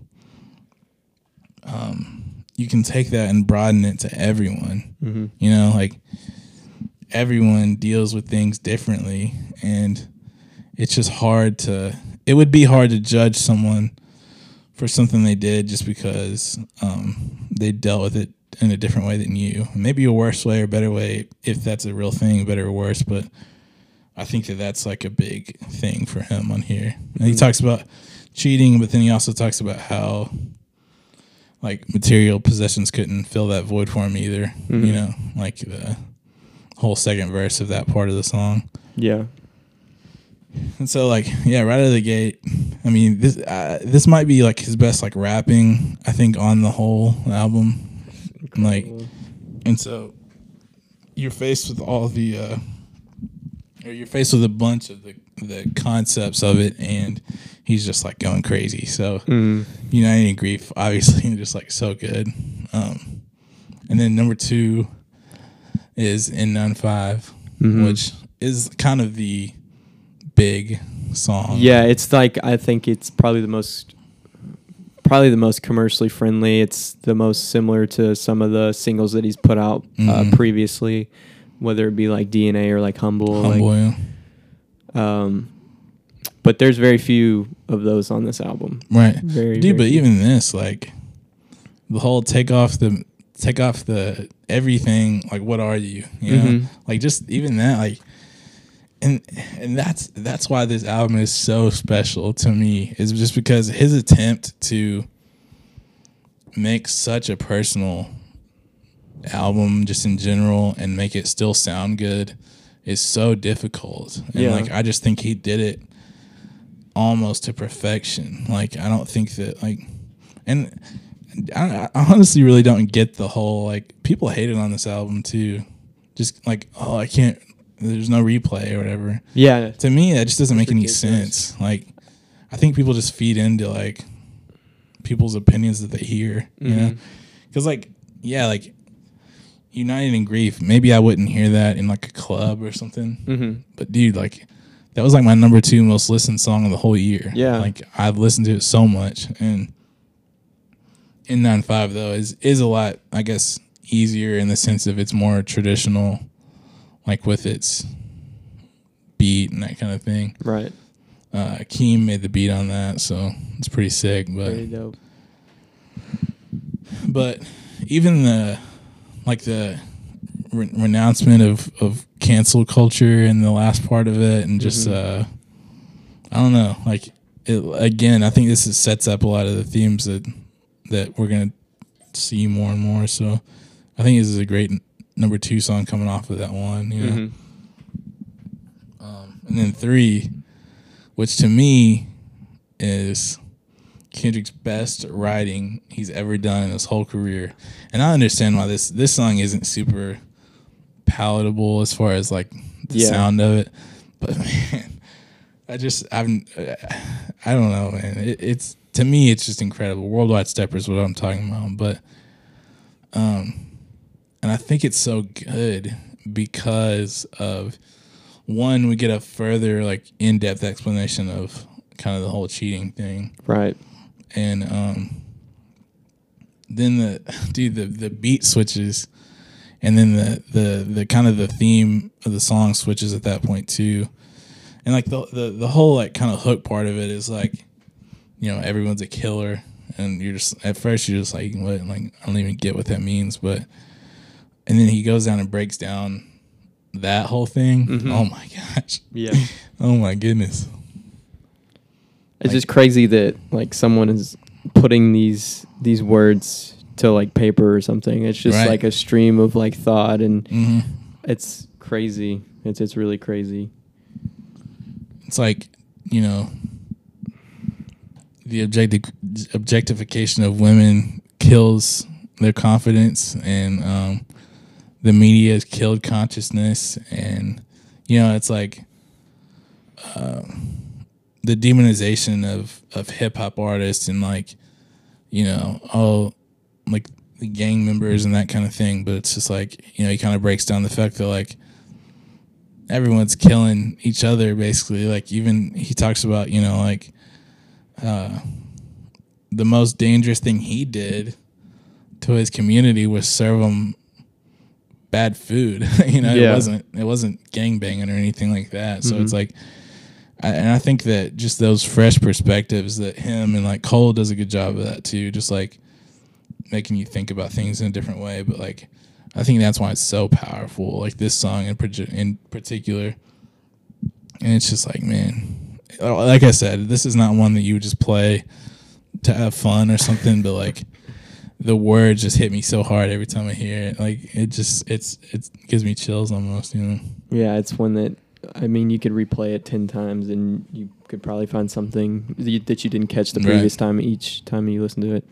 And then Die Hard, which is probably, I would say, the most easy like listening song on the whole album. Yeah, easily digestible. Right. Probably, yeah. I think because it's very simple. I mean, just kind of about his love and that kind of, like I don't think there's any super deep messages in this one. But Blast on this song is incredible. Really good feature. I was really shocked to see him like as I was just like scanning the track list when it first came out. I was like, wow, I was not expecting him to be on the album, but yeah, he really killed it. He was really good in that song.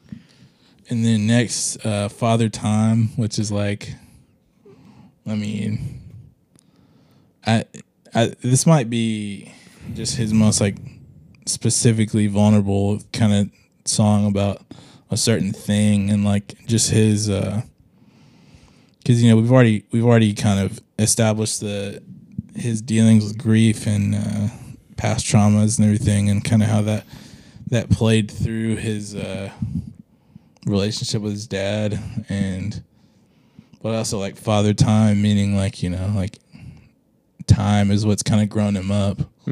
It's just like it's just a really good message all around, I guess. And then Sampha on the hook of that one. I'm never gonna turn down a Sampha freaking hook on anything. Yeah, it's a really beautiful song. It was tough listen at first, but I thought it was just a great song. I mean, it's a common theme. There's just great song from the structure to the lyrics to everything. I mean, everything's so carefully like curated by him.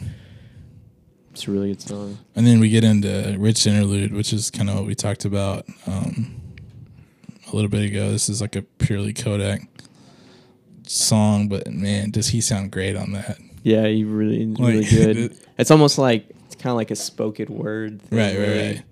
Yeah, because it's just like kind of keys in the background. It's not like a beat. But man, like he just like, I'm telling y'all, man, Kodak he's that dude, bro. He can rap like crazy. And I think that like, it's just crazy to hear Kendrick bring that out of him. I think twice on this album, like it's just, it's great. And we go from that to Rich Spirit, which is low key, like one that I really like a lot. It's not like, it doesn't stand out in my mind every time I think about the album, but like every time I listen to it, man, it's so good. Like it's so catchy, and just like the video that just came out pretty recently is incredible. And yeah, Rich Spirit. And then We Cry Together, which is like probably the most abrasive song. This is like, I can't think of any other artist that could do this. I can't think of many songs that have ever been made like this. I mean, it's really like almost like a play, honestly. Like it sounds like a play, and then the video, It's just, I mean, it's an argument. It's a domestic dispute between a man and a woman. It's very, like you said, it's very abrasive. It's very aggressive. It's like hard to listen to, honestly, at some points. It's like they're like degrading each other. They're like really trying to hurt each other. But it's also something that's very, I think, relatable to a lot of people that have maybe been around that. Not exactly what they're saying, but that type of dispute between two people that do care about each other, but in that moment, in the heat of the moment, they're just trying to hurl whatever they can to like that'll hurt that other person. And that's clear, in the end, like that they do need each other. Yeah. And obviously it's kind of a comical like twist, kind of how it transitions, but like, but truthfully it is. And like, not only is it, between the two people in the song, but also just like between men and women in general, just like society wise, like the whole, like there's so many things that you would hear from each side. And, I think Kendrick probably wrote the whole thing, but just like for the homegirl, Taylor Page, she incredible bodied it. In this, like, it's crazy. Like, she's not, as far as I know, she's not a musician just an actor, or anything like that. But I mean, she is acting, really. I mean, her vocal performance, like she's like, there's parts where she's like straining her voice, like it's insane. Like it's just incredible. Like that he put this together, and then it's even on a rap album. Like it's just great, and that he made it rhyme. Like it just is it's a great. It's just insane. It's art. Yeah, right. Yeah, it's not one that I'm just gonna go listen to all the time. Yeah, but it fits so well in the course of this track list. So, and then Purple Hearts is next, which is a great. I mean, it's probably my least favorite one on here, but just even just like the core, I guess, message of it, just in the hook, is just great. And like coming off of We Cry Together straight into that. Yeah, I think they really like contrast each other well. Yeah. And then I really like the Ghostface Killah verse on that. Oh yeah, shout out Ghostface, man. That was like just really neat to see. Yeah. And Summer Walker's great too. So, and then that ends the first side of it, the Big Stepper side of it, and so we go into the second disc, I guess, and it starts off with "Count Me Out," which is it's very reminiscent of United in Grief. Like it starts out the same way, but you can tell it's different. The words they say are different, and we hear Kendrick and I forgot to mention, we hear Whitney's voice again on Father Time whenever he's like, "I don't need therapy." I don't need therapy. And, yeah, like kind of, and she says, "Reach out to Eckhart," and so like we get Eckhart Tolle's voice for the first time here. He calls him Mr. Duckworth, which kind of like represents that, like, to someone like him, Kendrick's fame is not a factor here. Like he sees him as just kind of another patient in a way. Right. Like it's like the destruction of his ego. And I think that, and then we hear, is Whitney on this one too? Can't remember. Oh, she said Session 10 Breakthrough. So this is like this is signaling kind of a like it says kind of a breakthrough. Like he's the issues that he might have been struggling with on the first disc, he's starting to understand them now. And like I like this side way more than the first one. I love the first one, but this one just is so special to me.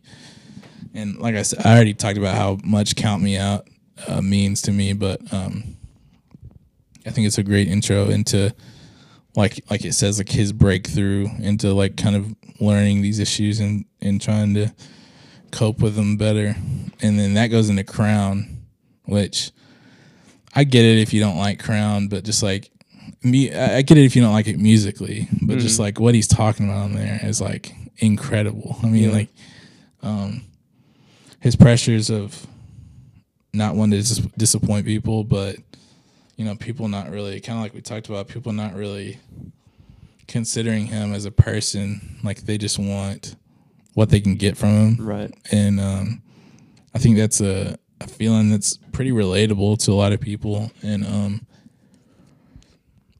you know, one thing I've learned, love can change with the season. And it's like that's just such a powerful line. That's like people love you and then they don't whenever you don't.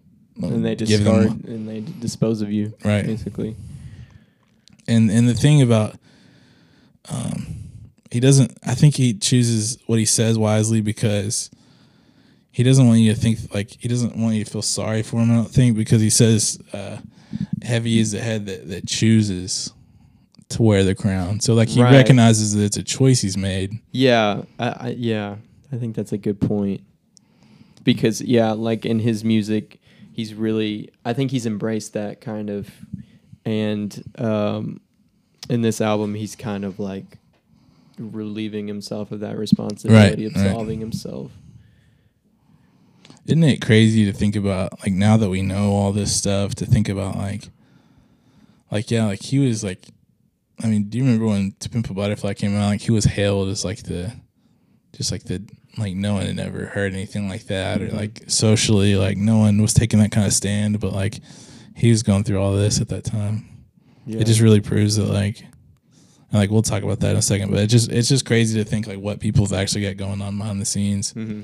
People that we hold so highly, in our minds and that kind of thing. And then in the Silent Hill, which is probably the most fun song on here to listen to. I love Kodak's verse on here. This is one of his better verses I've heard from him. Oh yeah, heck yeah! And even just Kendrick's part on it, it's just fun to sing along to, and it just it's the most new age, I guess, kind of song that Kendrick does on here, and just I feel has done in a long time. And then we get into Savior Interlude, which we hear Keem's voice only. Yes. On this.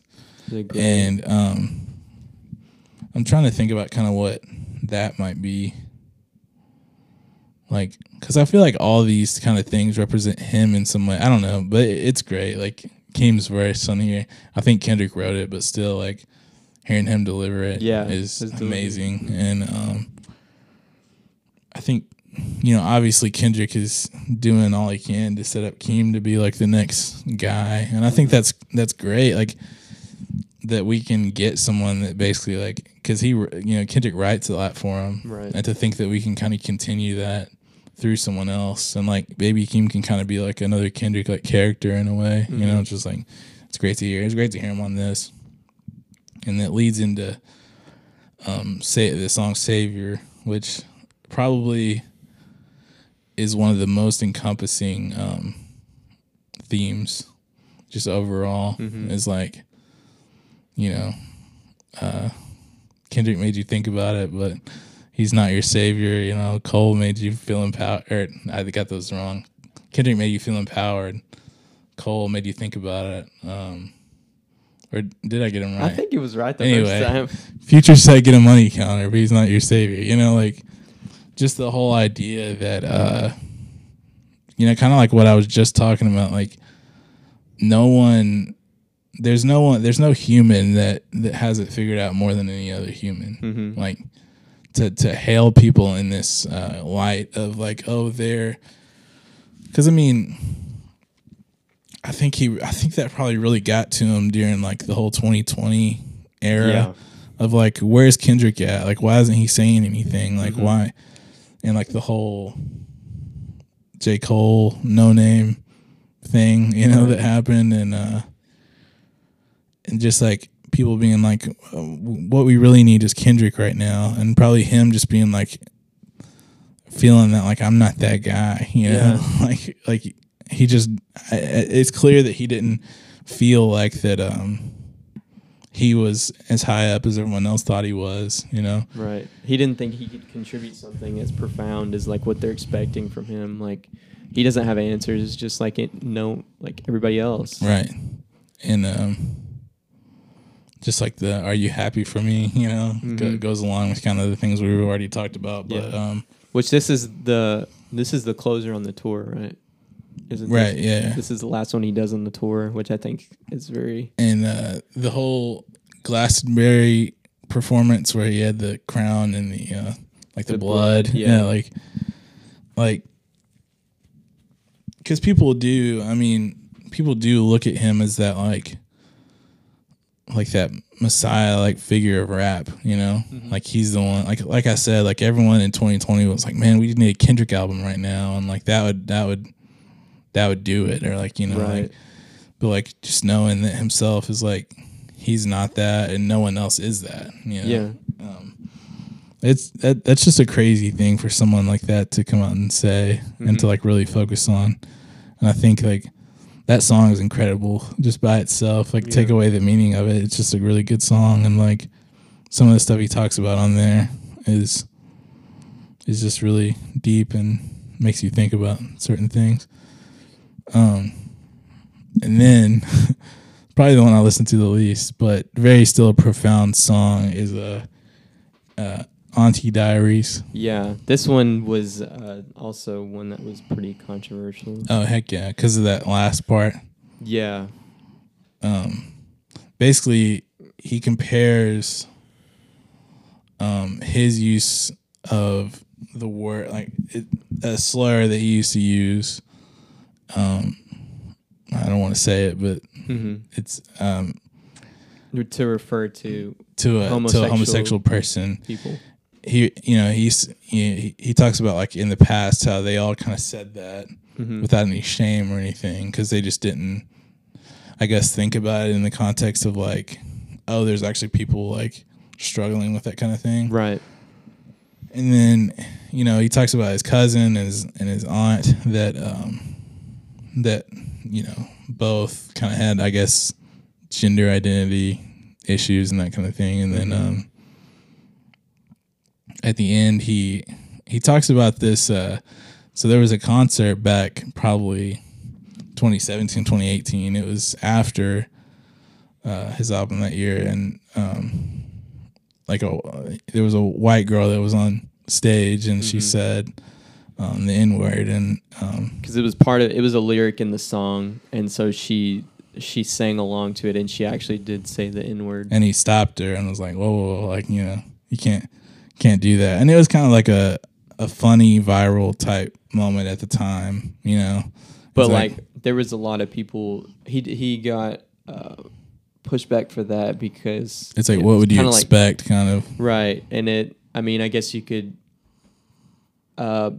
to the person that was on stage, I guess you could see that as being like humiliating or something, right, publicly shamed or something. And so he makes the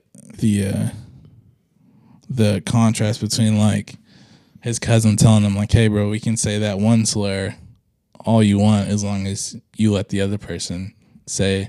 So it's just like the power of like being, I guess, respectful to things that might, because he's, he made this stance against like cancel culture and that kind of thing, but also it's like he doesn't want you to think he's not respectful to, I guess, people that are going through things that he might not understand. Right, because those words may not mean anything to the person saying it, but to someone else, there's like a lot of, feelings regarding, or like that that come with that word, a lot of history and stuff like that. So, but that was kind of the controversy, is that a lot of people thought that was a pretty crazy comparison to compare those two words, because it's like one does come with a lot of historical context and that kind of thing, where the other one might not have as much, Right.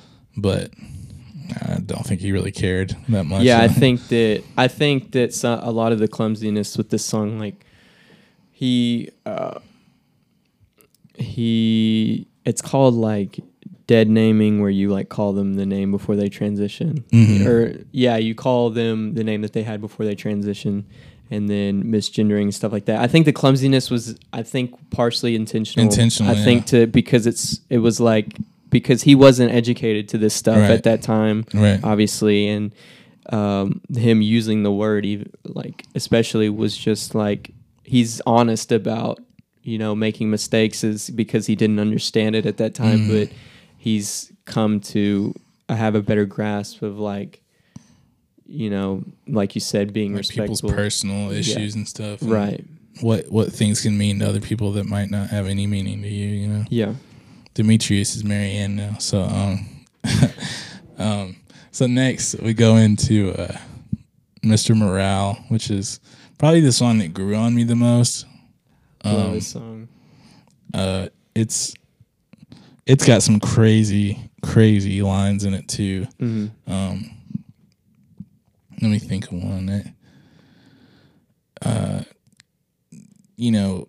He talks about like his family member dying from like some kind of heart issue, and then they eat Popeyes at the reception, or not the reception, obviously the whatever's after the funeral. Mm-hmm. I don't know what that's called. I can't think of it either. But just like that, like The like repast. The repast. Repast, yeah. At the repast, they serving Popeye's chicken. Yeah, right. Just like that, like all the things that are into communities like that you don't even really think about until someone like this says it. And he just talks. This is more just, I feel like, of a jam song. I feel like this isn't one of the deeper ones. It's more just and it jams. Oh, it's a banger. I think it was my favorite to see live. For sure, it was. The energy was insane. Right. Then we get into Mother I Sober, which is, I think, the deepest song on here. Yeah, it's like, what is it? It's like 7 minutes. Yeah. And he talks about just his family history with things like sexual abuse and how that plays into the... he just kind of lays out how certain things can create a generational like cycle of like his grandparents into his parents into him into his kids, like, right. And if you don't have someone that breaks that in some kind of way, then it'll keep going it'll just perpetuate and continue. I mean, it could go for hundreds of years, you know? And I think he makes that clear, and he makes it just like super, and then the super like grandiose ending where so it's like he's like basically whispering for like the majority of the song. It's just like piano or whatever in the background, so it's just like a very soft song. And then as he's like towards the very end, like you said, it's very grandiose. He's like addressing everything, and he's like kind of like he's falling on the sword. He's like sacrificing himself so he can like break the cycle for it's really powerful. And then you hear his kids and his wife or Whitney, I guess, in the background at the end, and it's like, man, yeah, that's really that song really got me the first time I heard it. Like, it was really, really powerful, and just like to think about the fact that like someone could have someone like a Whitney in their life, like to think about the fact that she like put away all the pain and that kind of thing that she was going through that just to help him. Right. Like that's almost just like unbelievable that humans are capable of something like that. Yeah. And I think that's like a crazy theme on here, is that she always was able to see his core being and knew that to her he was worth it to I guess like put a lot of time and energy and like stay through a lot of the really painful parts of their relationship. And to think that like she bet on that, and it's clear here that it paid off, Yeah. That's just like, to think about that personally, like to think that like there's actually people out there that's like willing to do that kind of thing for you. It's like, it's just like really hard to fathom, sobering. Yeah. Really humbling that like there's just like really crazy good people out there, and like, Whitney was that for him. And I think that, maybe hopefully everyone can find that one person, in whoever that might be. So then we get into Mirror, which we already talked about, Yeah, but it's the closer. Mother I Sober, I think, really acts like kind of like the conclusion to the album. Like it kind of wraps up all the themes and stuff, and is like addressing everything that was like talked about through the album. And then this is kind of like an epilogue, yeah, like, or an outro or something like that. Yeah, you can see that he's removed from all the trauma and issues. And it kind of seems like like you said, like Mother I Sober in this one, it kind of seems like a long period of time is like passed in between those, just in his story. Yeah, arc. I wonder if there was like literal time that between when he made the two songs. But right. That does, I do like feel in that the for sure. in the story of the whole album, it seems like you said, like this is super removed from all that, you know. So, but yeah, we already talked about it. Like it's you know, it addresses kind of the whole 2020 thing even more now that he sees it from a bird's eye view even more now. Mm-hmm. And you know, just saying that like he's got to be there for his family. He like that's what he's responsible for, not the world, not his fans even. You know, like he's got to be there for himself and like the people he cares about. And I think that that's like just like really important to hear, and just to it humanizes him in a way that's just like crazy, you know. Right. He's like, he's not keeping up this facade of like being like a savior or anything, or like holier than anyone else, or he's the same as anybody listening to the album, and he can't be responsible for anyone else's happiness, or like he can't be expected to educate them or whatever it may be. He's just a person. It's like anybody else, and he has responsibilities and things that he wants to put his energy into, and he's removing himself from that responsibility. Like he says, I choose me, I'm sorry. Like it's just really, really beautiful, and it's like you feel happy for him that he's coming to this realization, and that he's doing this for himself, because I mean, after all of the music and stuff and everything that he's put into all this that has touched so many people and meant so much to, I mean, us and so many others, it just feels like he absolutely deserves that. And for sure. So for his happiness and stuff. So, yeah, I mean, is this Kendrick's best album? I mean, to me, it could be recency bias, but I think it is. I don't see any other way that I think it is. I just think it's like so much of all the other albums are into this. I mean, like he pulls from everything, and it's like the culmination of everything, like the themes and stuff, and it's just, I mean, him probably at his best technically, and like the so many different types of songs and the songwriting. I don't know, man. I think that this came out 7 months ago, and I could listen to it right now and not be like, oh, I'm tired of this. This feels dated, right? Or anything like that. Yeah, like I've listened to it more than any other album definitely this year. And still, I haven't worn myself out on it, because it's just like, it just hits on a different level. I don't know, man. But yeah, so that was our Mr. Morale and the Big Steppers. That'll probably have to be its own episode. Honestly. Just talking about that album. But yeah, so that wraps up our whole 2022 best of. Only 3 categories we did, but man, it took us a long time. Yeah, we got y'all got y'all's money's worth. So, but okay, a little epilogue content for us here. What's some things you want to maybe see in 2023? Okay. I'll go ahead and start off. Yeah. Since I'm looking at my brother right here.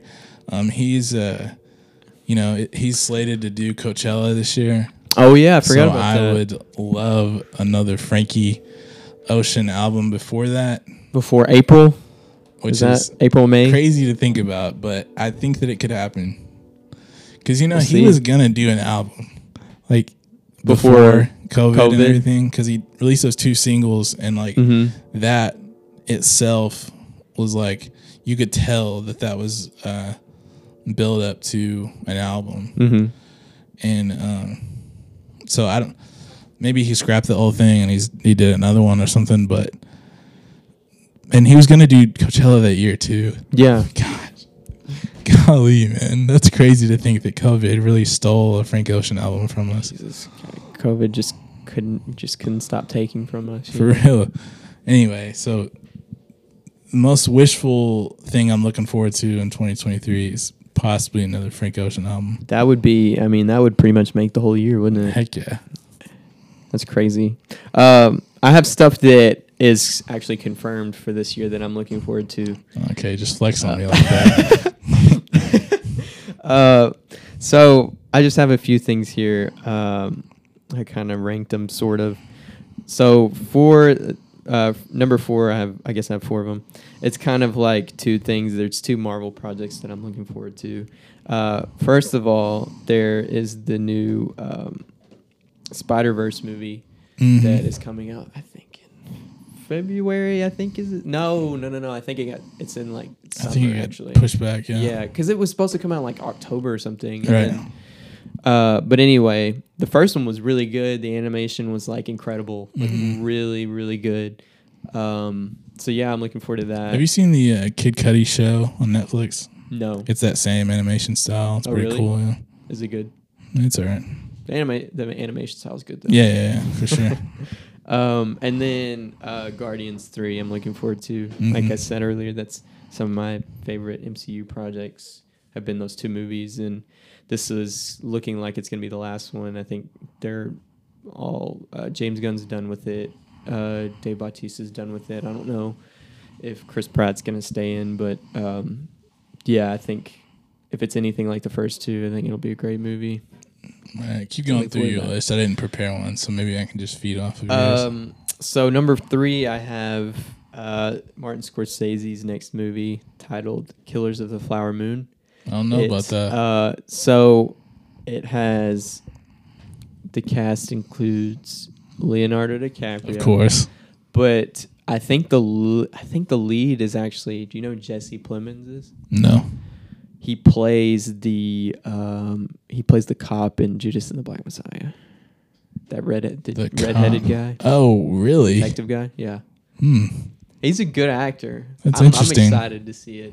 Yeah, I mean, he was in like Mike. I guess so. He was That's the kid a lot in older. I don't know. But he's been in a few other things. He's in Breaking Bad. He's Todd in Breaking Bad. Yeah, I think so. Okay, He was in Friday Night Lights. Right. And, that's interesting. I'm Him and looking forward Scorsese, wow. Yeah, I'm looking forward to that movie. I mean, it's Scorsese, so. Of course. Number 2, I think it's pretty much confirmed for 2023. Is the next Travis Scott album.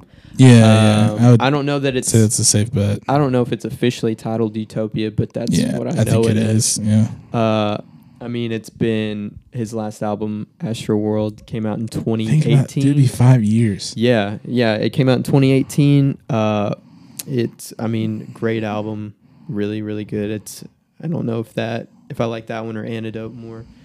But yeah, he's definitely Rodeo. Yeah, Antidote's the song. Don't you open another window? Cut that, please cut that. Rodeo is obviously what I meant. I think Birds is my favorite. That's a good one too, but I just like the other 2 a lot more.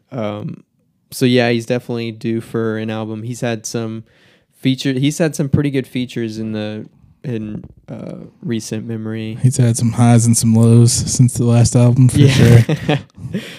But yeah, I'm excited to hear. But he's still him, that's what's good to see, throughout, whatever he does. Like, he's just him, like. Yeah, I'm excited to see what's next for him. He always comes with some kind of different sounds. And so yeah, I'm excited for that. And then number 1, I think that you're excited for this as well. I think you know what it is. It's the next Christopher Nolan movie titled Oppenheimer. It is starring Cillian Murphy as Killian? Yeah. Really? Yeah. I thought y'all Cillian Murphy. Cillian Murphy, yeah. Yeah. Okay, let's run that again.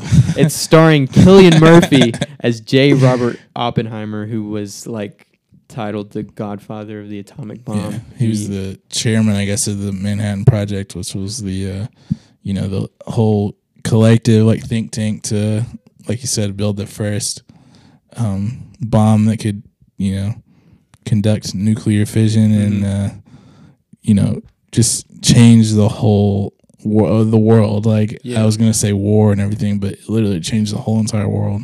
Yeah. And this is like, I mean, obviously that affected him profoundly after seeing what happened. He's got a lot of writings and stuff to where like, I mean, dude, it's going to be incredible. Yeah. And like just from the trailer, like I feel like Cillian Murphy is going to absolutely kill it. He's also a great actor. It's who else is cast? It's got a crazy cast. There's Robert Downey Jr. is in it.